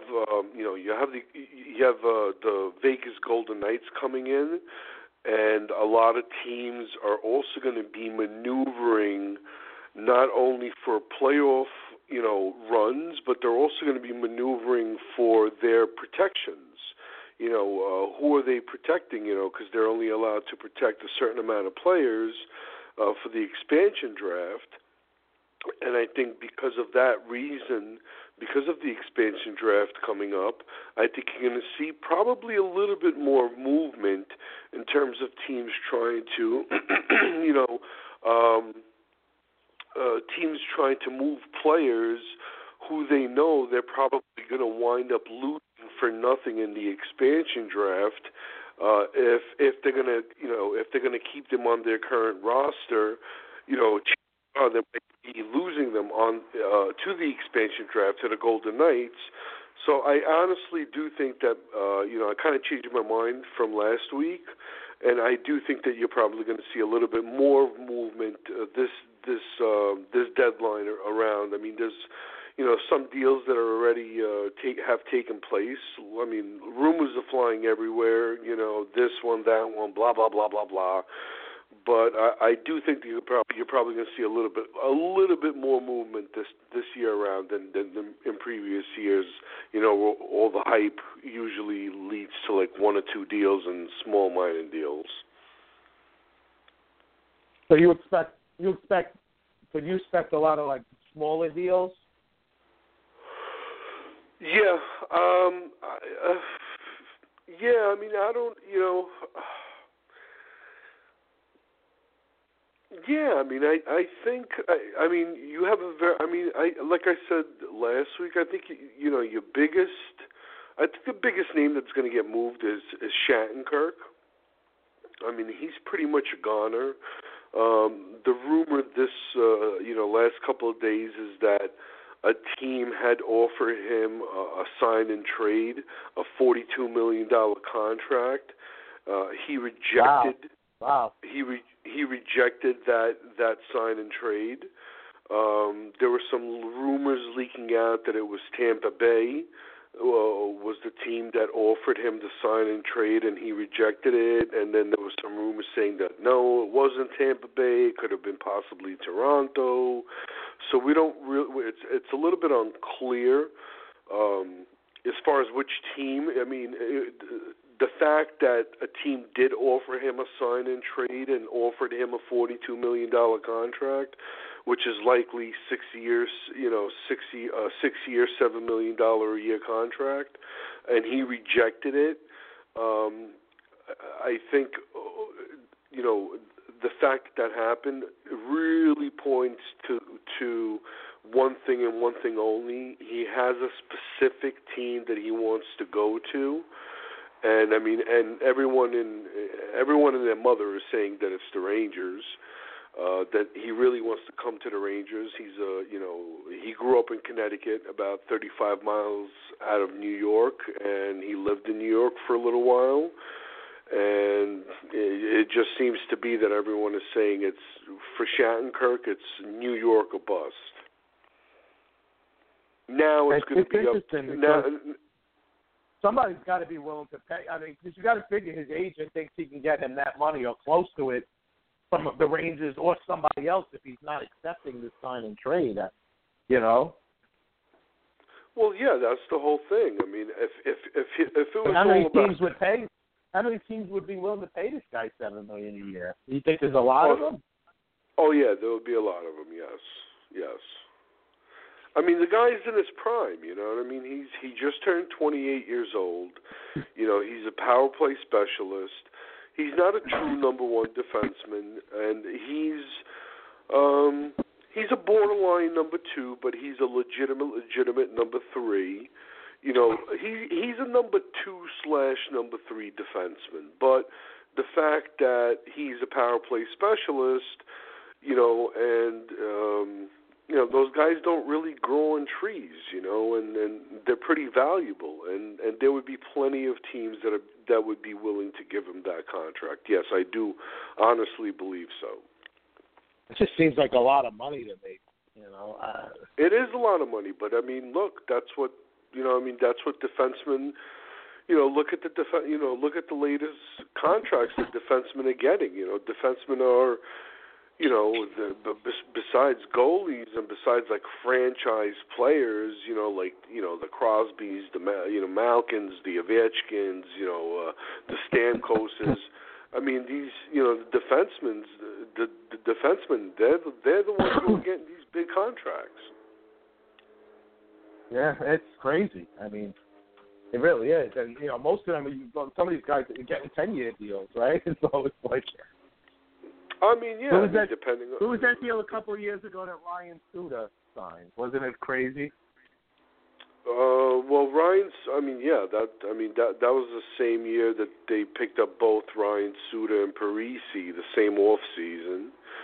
And yeah, and it was like I don't remember exactly the terms of the contract, but I'll be honest with you, Ryan Suter, regardless, I mean, he's worth every penny. The guy is steady as, you know, I mean, he's been one of the most steadiest, best NHL defensemen in the game ever since he came into the league.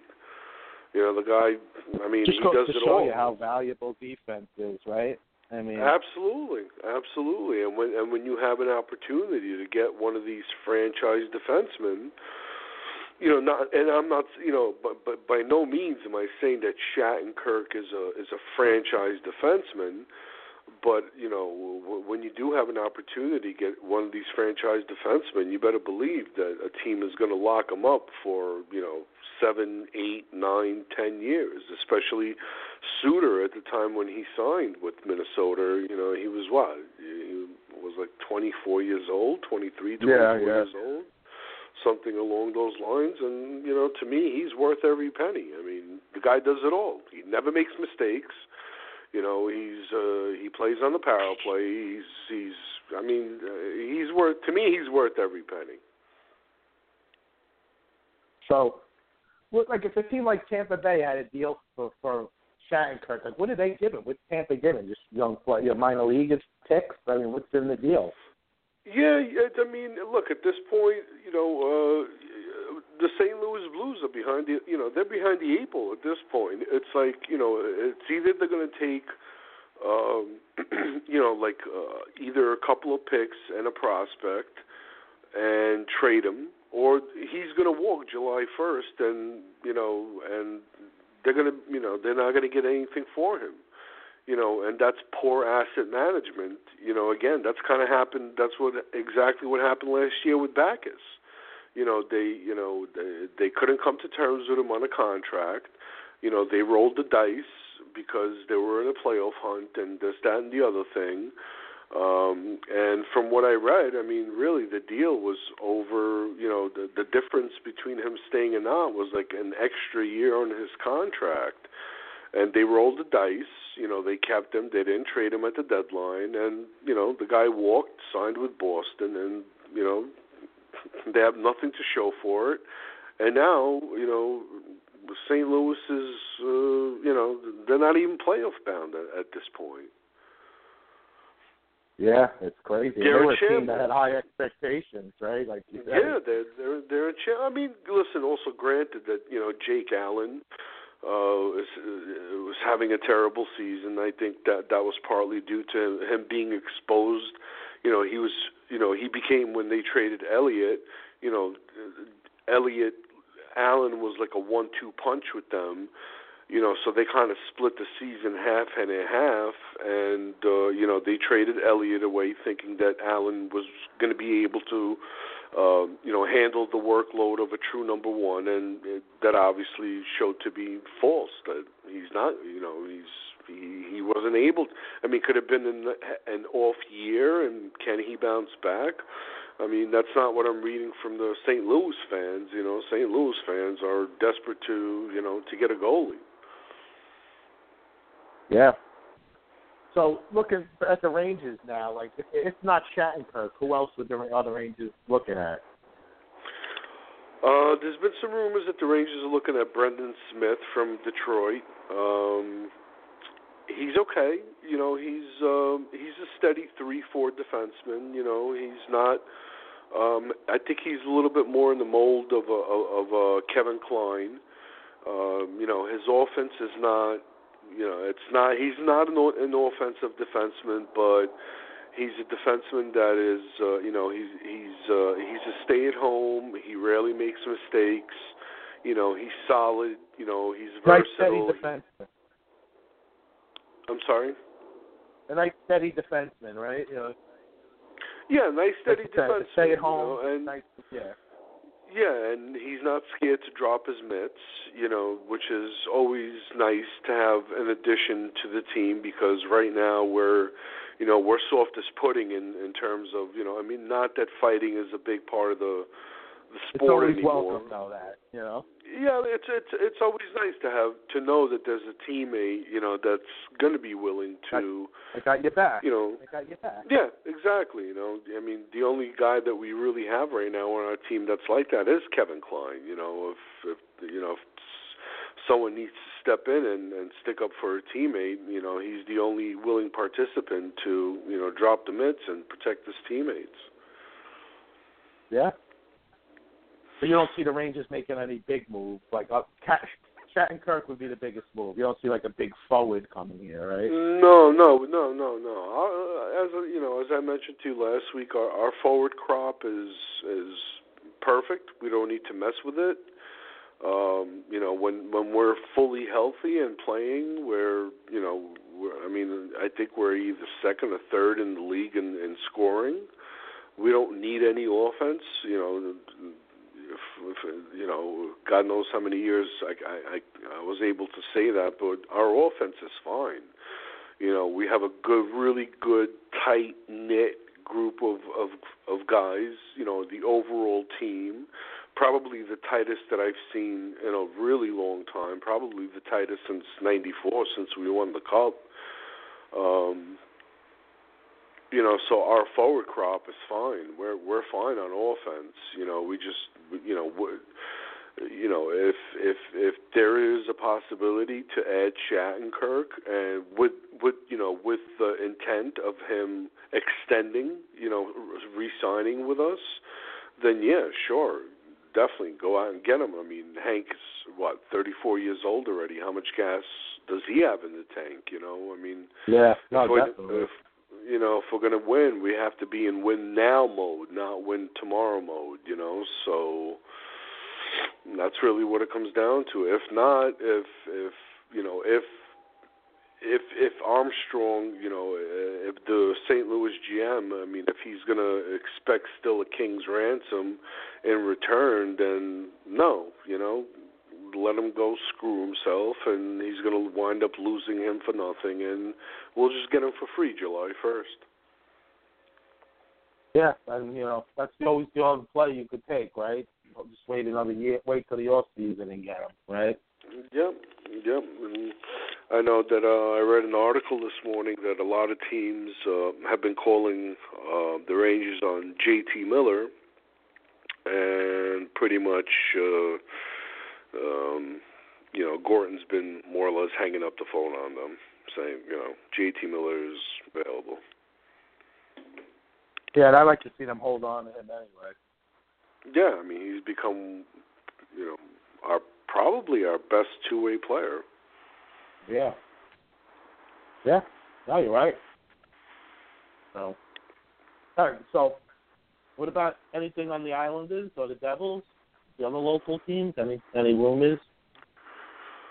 No, the Devils. There's not much going on with the Devils right now. A few minor rumors, not even really worth mentioning. I know the Islanders, they're looking for a second-line center. They're one of the teams pushing hard to get Duchesne from Colorado. I think it's going to be a waiting game to the last minute. Who's ever going to get desperate enough to pony up the most, because I hear the asking price is pretty ridiculous when it comes to Duchesne. So, but the Islanders are definitely in the market for a second-line center. I mean, they got shellacked yesterday, 7-0 by Columbus. Yeah. They were on a pretty nice little winning streak, but the Islanders, they have a 9-game road trip there, that started yesterday. So this is really going to either make or break them. And I think it's going to probably come down to Wednesday to determine whether Snow is going to, pony up the assets to either get a Duchesne or, what he's going to do, because, this 9-game road trip is pretty much going to determine whether they're in the playoffs or, it's like, hey, why waste any assets right now, and, let's see what happens, and, wait till the off season to try to improve the team. Yeah, the Islanders played 7 more home games than road games, so they got a lot of, like you said, a big road trip, so they got to make up all these road games now. Yeah, and they're tied with Boston. They're tied with Boston right now for the last spot. Yeah, they are, and obviously Boston is another team that's rumored to be after Shattenkirk. But once again, if the and we don't really know who leaked the rumor. I mean, it might have been Shattenkirk's agent was the one who leaked the rumor, saying that there was a team that had a deal in place and was willing to give him that contract. And maybe it's maybe he was the one who leaked the rumor to kind of deter other teams and put a little more pressure on Armstrong to because all that did was just decrease his value as a rental. That's all that really did. But it's still whether regardless of who leaked the rumor, there's not going to be a team out there who would pony up, a big return for a rented Shattenkirk. Maybe some teams, they'll pony up a little bit more because, they feel they're a Shattenkirk away from, being a legitimate contender. So maybe they would be willing to give up a little bit more than another team that's going to say, hey, if we can't re-sign this guy, then, it's asset management at this point, But given that, having said that, this year's draft is very, very, very weak draft. They're basically saying, like, after even maybe the top 5 or 6 players, it's like pretty much garbage the rest of the draft. So I think maybe you're going to see teams willing to, trade their first-round picks this year. I mean, unless you're in the top 5, I think you're going to see probably teams a little bit more willing to get rid of their first round or trade their first round picks. But once again, you never know. You never know. Now, do you see Colorado like moving both Duchesne and Landeskog, or do you think if they trade Duchesne, they'll just keep Landeskog?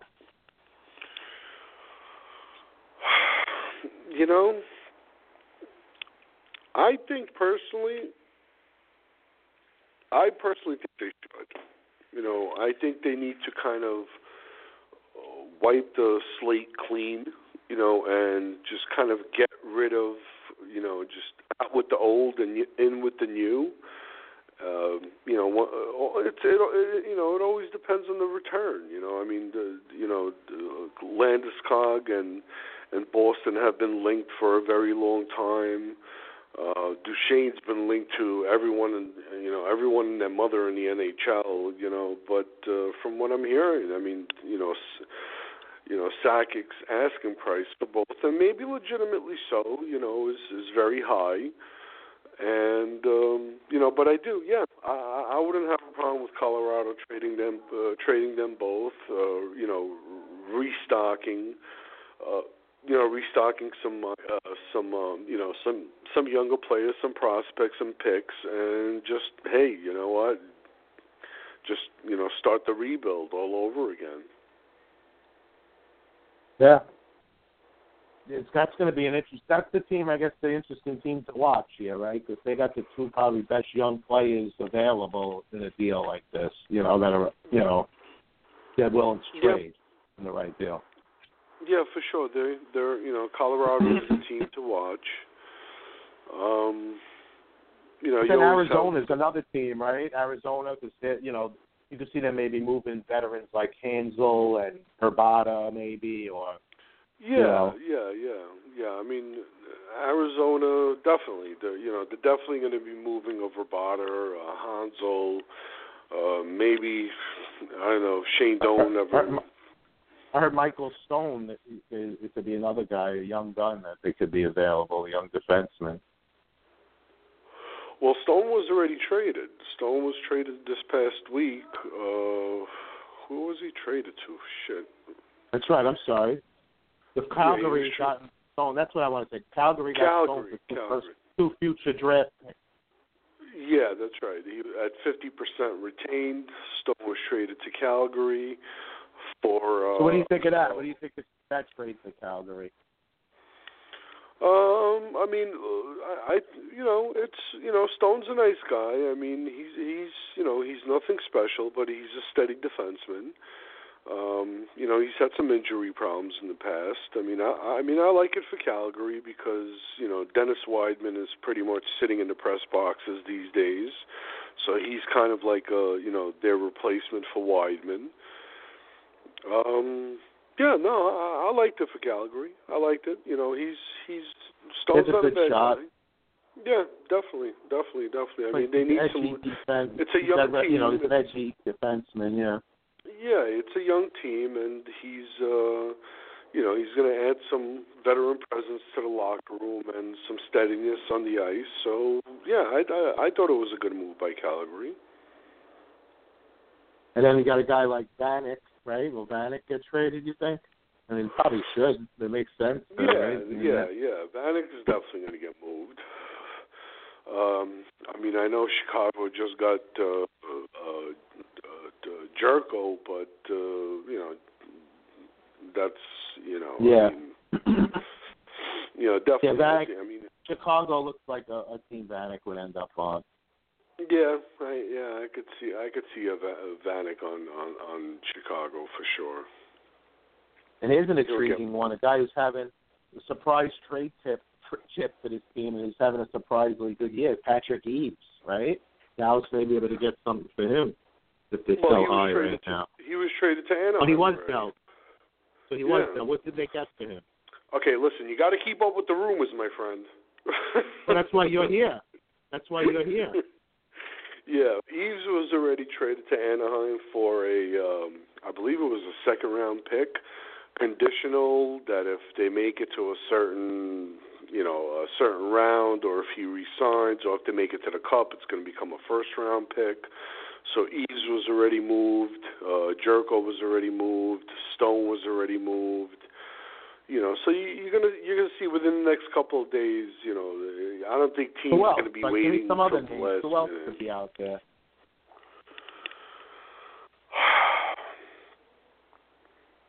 I mean, Not LA's necessarily been big names. Not big names necessarily, just anybody.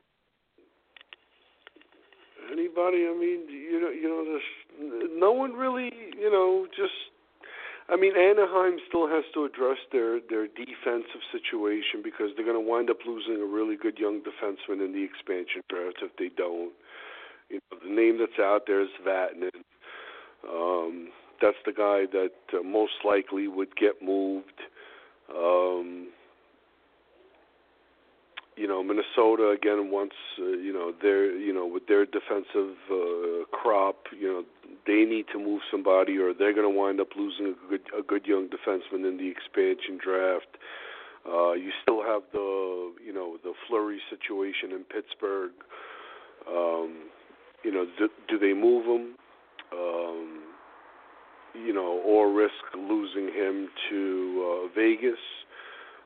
But the rumor is that Vegas may just very well pass on Fleury because of the contract, and a lot of rumors out there that Vegas would probably go for Antti Raanta, from the Rangers. Wow. Because of his age and because of his contract, and because Ranta's been playing lights out. I mean, it could be very well once again. It could be. Because he's not a full-time NHL goalie. He's a backup, but whenever he plays, I mean, he looks like a starting NHL goalie. We had a big win yesterday in New Jersey. We won in overtime. We got off to a 2-0 lead, and then Jersey picked it up and scored 3 straight, and then we tied it late and won it in overtime. So that was a huge win for us yesterday. And now we have another good test coming up today with Columbus, who's been playing lights out, who just did a shellacking on the fish sticks yesterday, so... Ranta's play for the Rangers has allowed, them to give Lundqvist more nights off, which is key, especially for down the stretch, Yeah, absolutely. I mean, they definitely overplayed him last year. Kind of very similar to what Washington did with Holtby, chasing that stupid record. Like, who really cares about these individual records these days anymore? Yeah, it's nice to have your name in the record books, but, 10 years are going to go by, and, yeah, wonderful. You tied Marty Brodeur for the most wins in the NHL season, but guess what? You don't have a cup, you know what I mean? And individual awards are nice, but, when you have your name on the cup forever, I think that's worth a lot more than, these 49-win seasons or, whatever these individual awards that they get. But, maybe to some guys it's important to, get their name a little, get their name in a little bit of history, so whatever. But, yeah, Washington did the same thing with Holtby this year. They gave him a lot more nights off, in anticipation to have a night, a fresher goaltender going into the playoffs. Yeah, and it's a nice luxury to have when you have a good backup. Yeah, it really is. Yeah. Speaking of goalies, any goalies on the trade market? Fleury, obviously, right? You have Fleury. I mean, you have Ben Bishop. Who's rumored. I mean, lately the rumors have been a little contradictory. Whether he's going to get dealt, or whether Tampa's just going to hold on to him. I think chances are he probably will get dealt because they have a lot of. They got Stamkos making a lot of money. They have, Kucherov signed an unbelievable deal.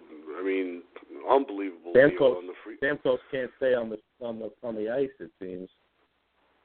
Yeah, last 3 seasons, it's just and it's not minor injuries that he's having. These are like major injuries that he's having, and how much. How is that going to affect his mental game? It's just been he's just been hitting a lot of bad luck the last couple of seasons, and these are like literally like 4, 5, 6 month season injuries that are that he's getting torn ACLs, torn MCLs, torn Achilles tendon.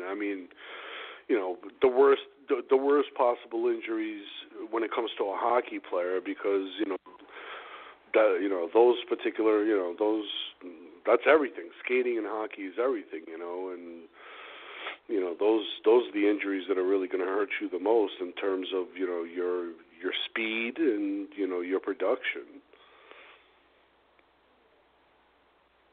Yeah, and For what I was reading, that Fleury is a guy who's getting a lot of interest. He's getting coveted by multiple teams.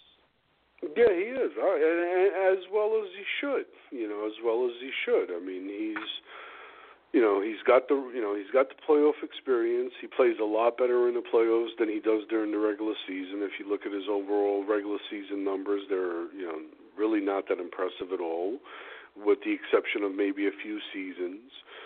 But he's won a cup, and he's got the playoff experience, and he should be having a lot of, his salary is obviously one thing. Pittsburgh may be able to retain $1 million or $2 million in order to make him, more attractive on the open, to the trade, to the potential trade teams. But yeah, absolutely, he should be getting looked at, for the teams like St. Louis or even I heard Calgary or Calgary's the team I heard too. Yeah, well, I mean, what is Dallas? Yeah, and you've been saying forever on the show that Dallas needs a goalie. Hello? I think I lost Mr. Berger there for a second. We'll see if he call. I'm sure he'll call right back. Yeah, we lost Mr. Berger for a second. He'll call back. Yeah, like he was saying. So Fleury, interesting to see where he goes. You would think one of these teams. He's been talking about. He's back, Mr. Berger. What's up, Mr. Berger? Yeah, sorry, phone died. Yeah, like you're talking about what I was saying, that Dallas, you've been saying many times on the show, you said that Dallas needs a goalie. I mean, I think I've been saying it for the last year since your show's been on. Yeah. I'm not really sure what they're thinking. It's mismanagement. I think it's just mismanagement. I mean, they have the offense. They have a pretty solid defense, but they can't stop the puck. You need a goaltender. You need a caliber of goaltender that is going to be, that has the capability of winning you games, or making that key stop, to win you a game, and they're just, I don't know. I really don't know what they're thinking to themselves, I mean, they traded Eves, maybe because they felt they just didn't need him, in order to sustain their offense, and they probably didn't, but yeah, dude, unless you're going to address your goalie, you're just going to be skating around playing pond hockey, the NHL season, and then, when that happens, the whole team morale is like, okay, yeah, well, why should we really try? I mean, in the regular season, yeah, we can go and, we could outscore the team and win the game, but in the playoffs, it's a completely different game. It's not about outscoring the other team. It's about who's going to allow the least amount of goals, not who's going to score the most amount of goals.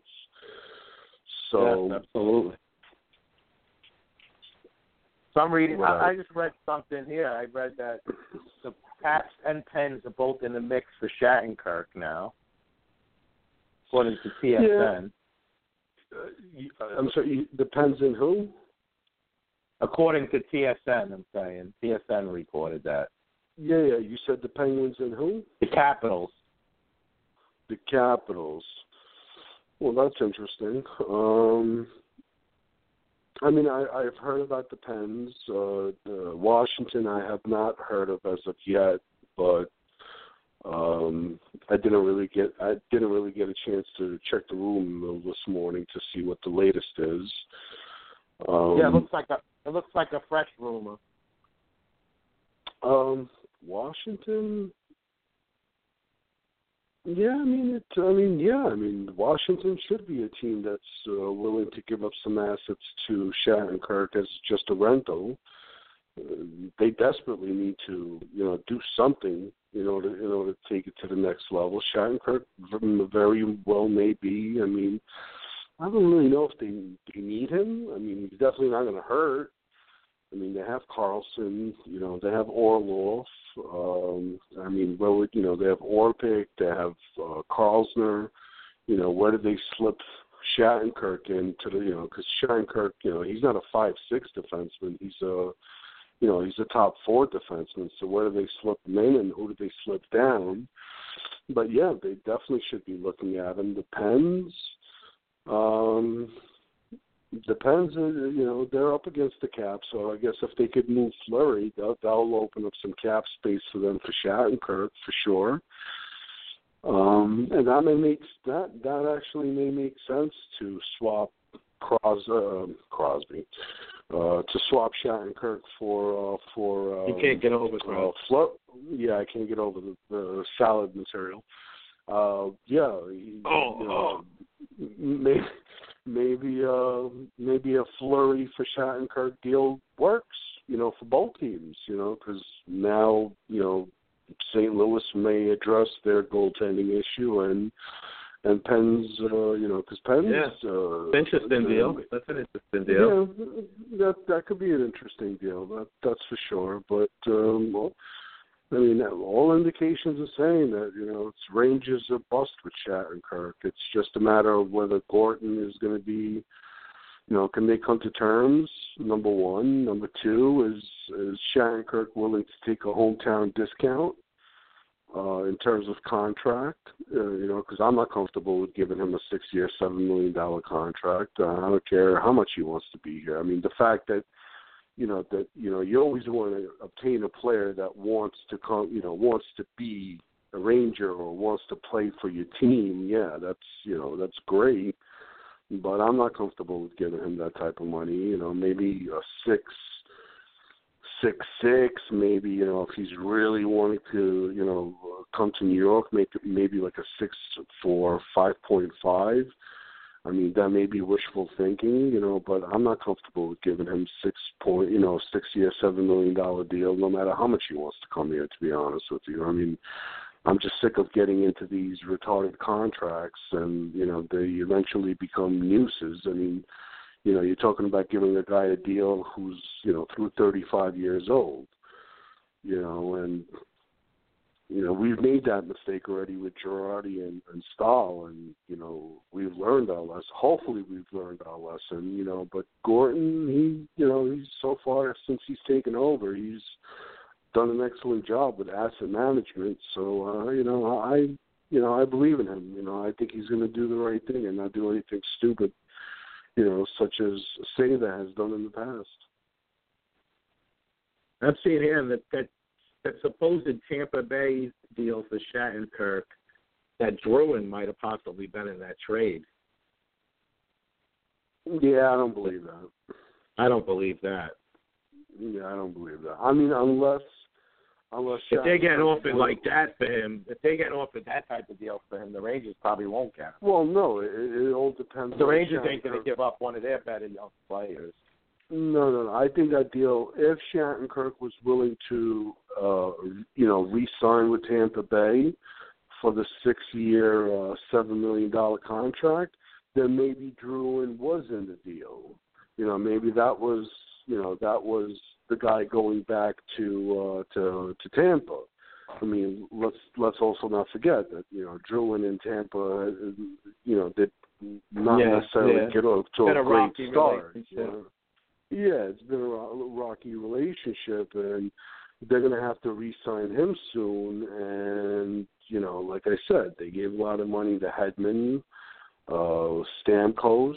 They're going to have Tyler Johnson coming up. They're going to have a couple of their guys coming up, that they're going to need to re-sign. So, maybe they were willing to move Drew, and if Shattenkirk was willing to re-sign for that type of money. But, if he vetoed the trade, if Tampa Bay was the team, and that's what I read too, that Tampa was the team that, that offered him that deal, and he vetoed the deal. And you're talking about now Tampa Bay, who's in Florida, where there's no state tax, which means he's making a little bit that much more than the $7 million because he's saving on state taxes and city taxes, so then I guess he really wants to go to a specific team, everyone's saying that team is the Rangers. Yeah. And now they say Montreal's talking for Drouin. Montreal's called Tampa for Drouin. Yeah, well, Montreal's definitely in the market for, to add another piece, as far as offense is happy with concerned. Galchenyuk right now. It's Montreal, which bro. I think is not fair because the guy was playing great until he got hurt early in the year. Yeah, that's what it's Montreal. Montreal is a very tough city to play in. You have a tank. Montreal was practically running Patriati out of town in the beginning of the season when he scored I think he had 10 goals in his first, 20-something games, and then he's been just on the tear. He's got 25 goals in the last 34 games, and all of a sudden he's mayor of the city again. So don't put too much weight on Montreal because Montreal media, their media is, that's the toughest city over there. That's the toughest.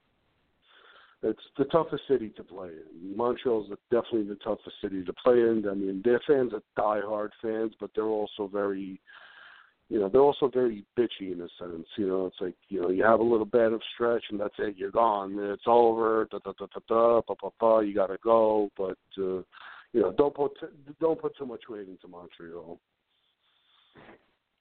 So before I let you go, I'm going to throw a few names at you. You tell me if you think they get traded or not, other than the ones we spoke about. All right? Do it. All right. Patrick Sharp. Yeah, he's a goner, I think. Free agent after this year. Yeah, he's a goner. Brian Boylehead.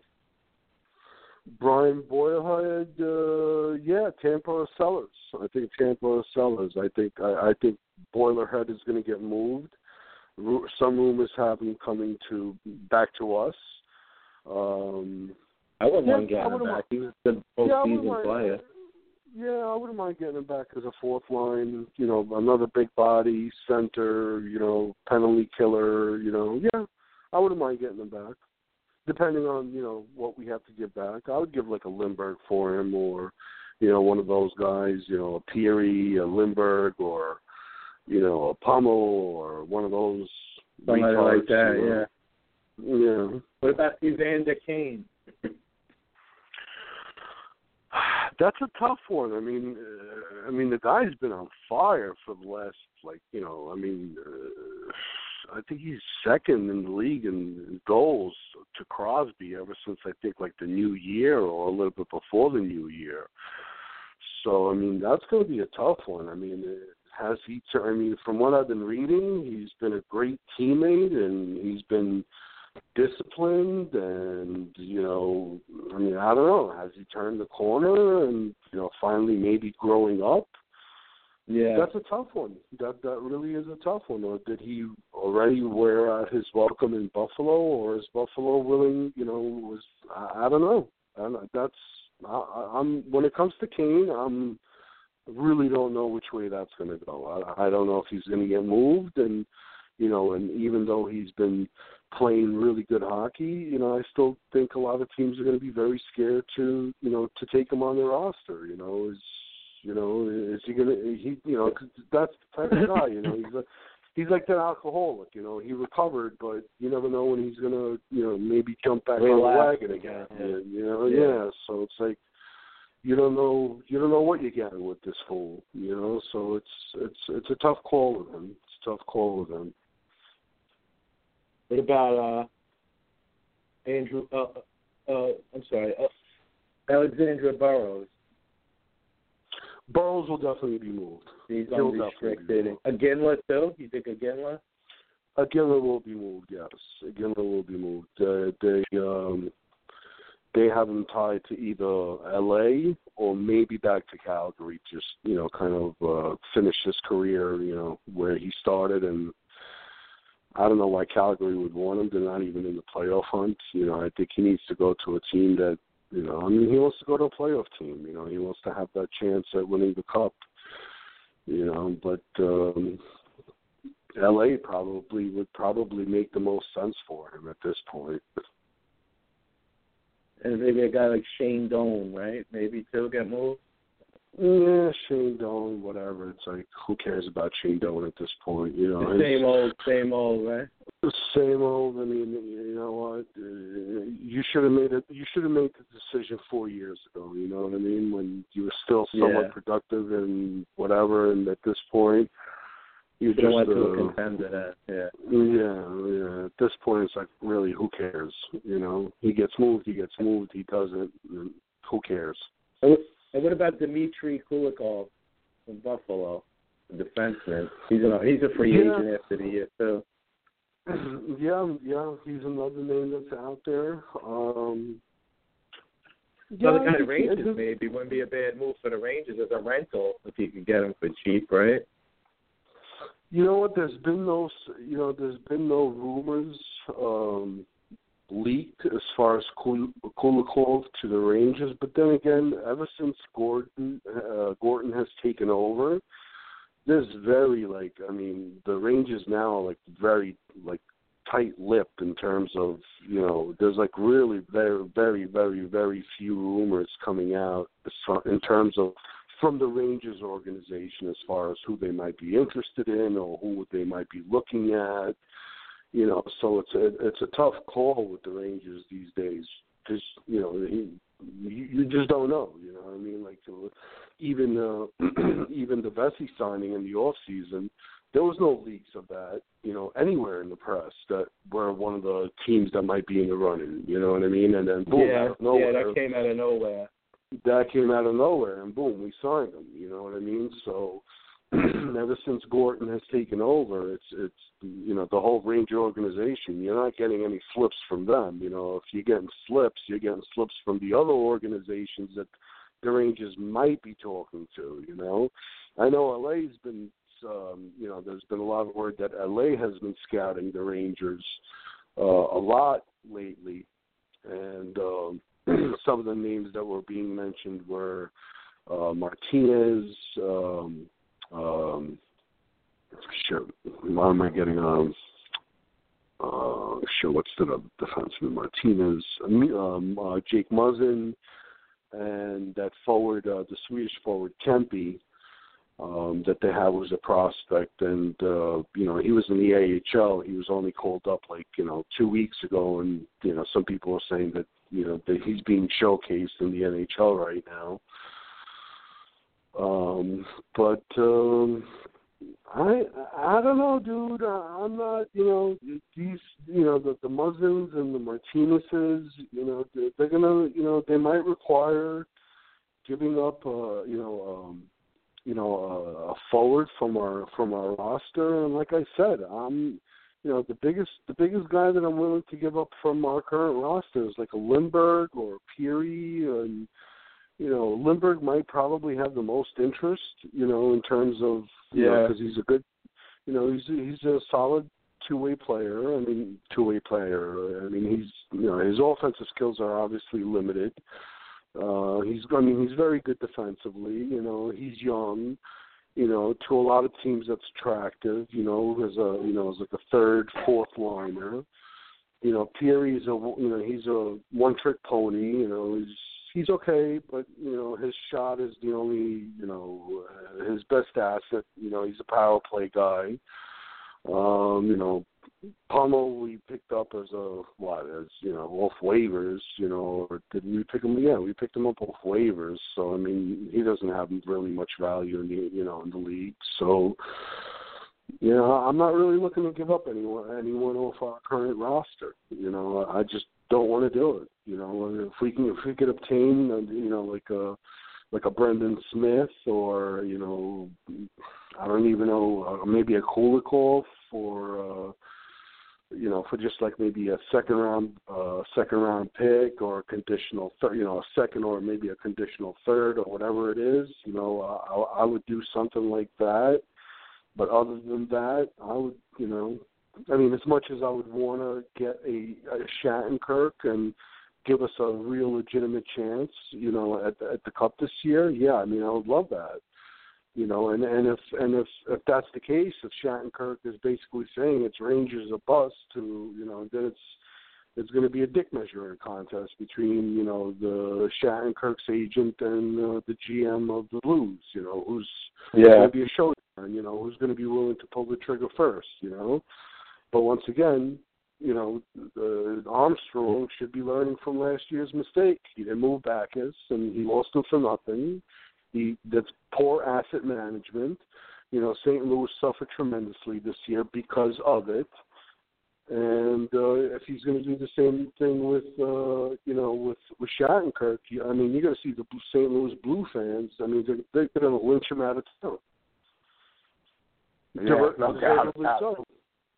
Yeah, deservedly so. So you got to do something, you know, whether you're going to trade it for. Well, it's going to be an interesting week, so we'll see what's going to happen, and then, you know, it should be a lot of trades, and then next Saturday we'll definitely recap all the trades. Oh yeah, right? Yeah, that's for sure.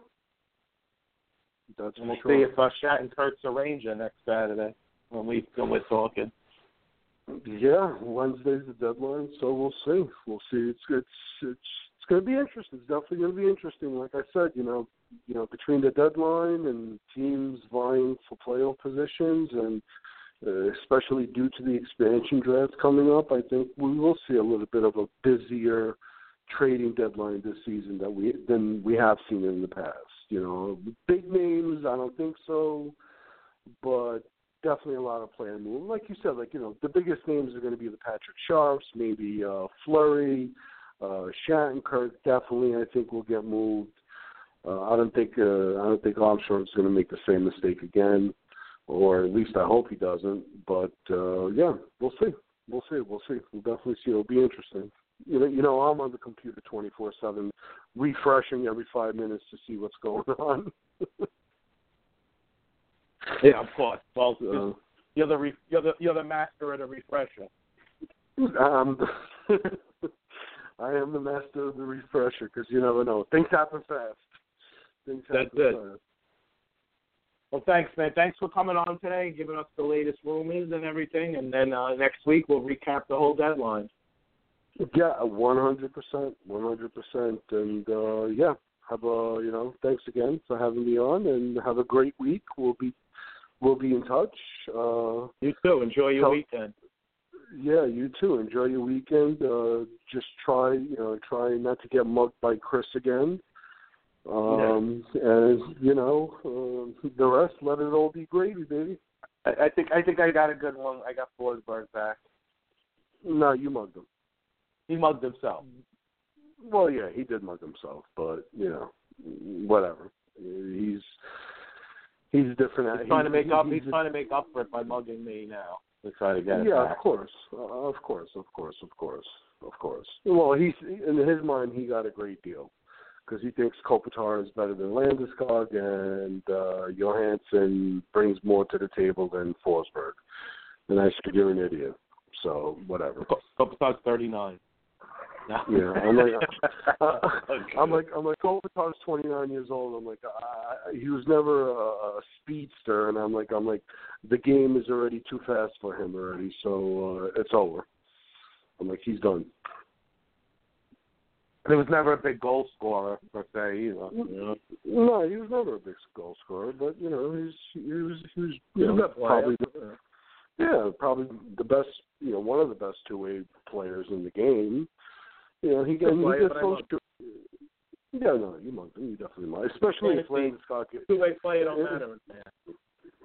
Well, and I told him, I'm like, listen, if Landeskog gets traded, and by far Landeskog is not a goal scorer either, but if he gets traded and he could rebound his game back to, or at least rebound his game to where he was, or even improve on his game, I'm like, well, then you're an idiot. You should have probably waited till the trading deadline to see whether he was going to get traded and to who and how he would react, because I honestly do think that if Landeskog gets traded and gets out of that swamp in Colorado, I think his game is going to rebound. I think, he's going to come back to old form, if not even better. Yeah. He's happy to be a camp idiot. Maybe he's showcasing himself to the potential teams. That's good. Yeah. All right. Next week, we'll be back with more hockey rumors and hockey trade talk. Yeah, for shizzle. Definitely have a great week. Thanks again. You too. Thanks for coming on, Mr. Berger. Thank you. Yeah, thank you. And yeah, for sure. Next week we're on like Donkey Kong. Oh yeah, we're gonna need more time too. You better come on a little earlier next week. Well, yeah. Try to make a little more time for hockey next week. Hey, listen, hockey's getting a lot of light the last few weeks on this show. Listen, I know I'm no Bernie Nichols, but you know, let's try to put a little bit more effort. Listen, you missed the Berger. That's good enough for me. There you go. All right, listen, I know you're running late on time, so do what you have to do, and obviously, you and I will talk during the week. I'll speak to you later. Yeah, for sure. All right, man. Later. All right, you got it. Bye-bye. Bye. Mr. Berger, joining in, calling, talking and doing hockey rumors with the trade deadline 3 days away. Great job, Mr. Berger. Great show today, guys. We did baseball, basketball, NBA deadline stuff, hockey trade deadline stuff, and we did baseball spring training. We did NFL news, so it was an action-packed show. It went fast. It's only 2.5 hours today. So everybody enjoy the rest of your weekend. Thanks for listening on this Sunday. And next week I'll be back on Saturday morning at 10 o'clock. So, again, thanks for calling and joining, for listening and calling in and everything today. And I'll see you next week.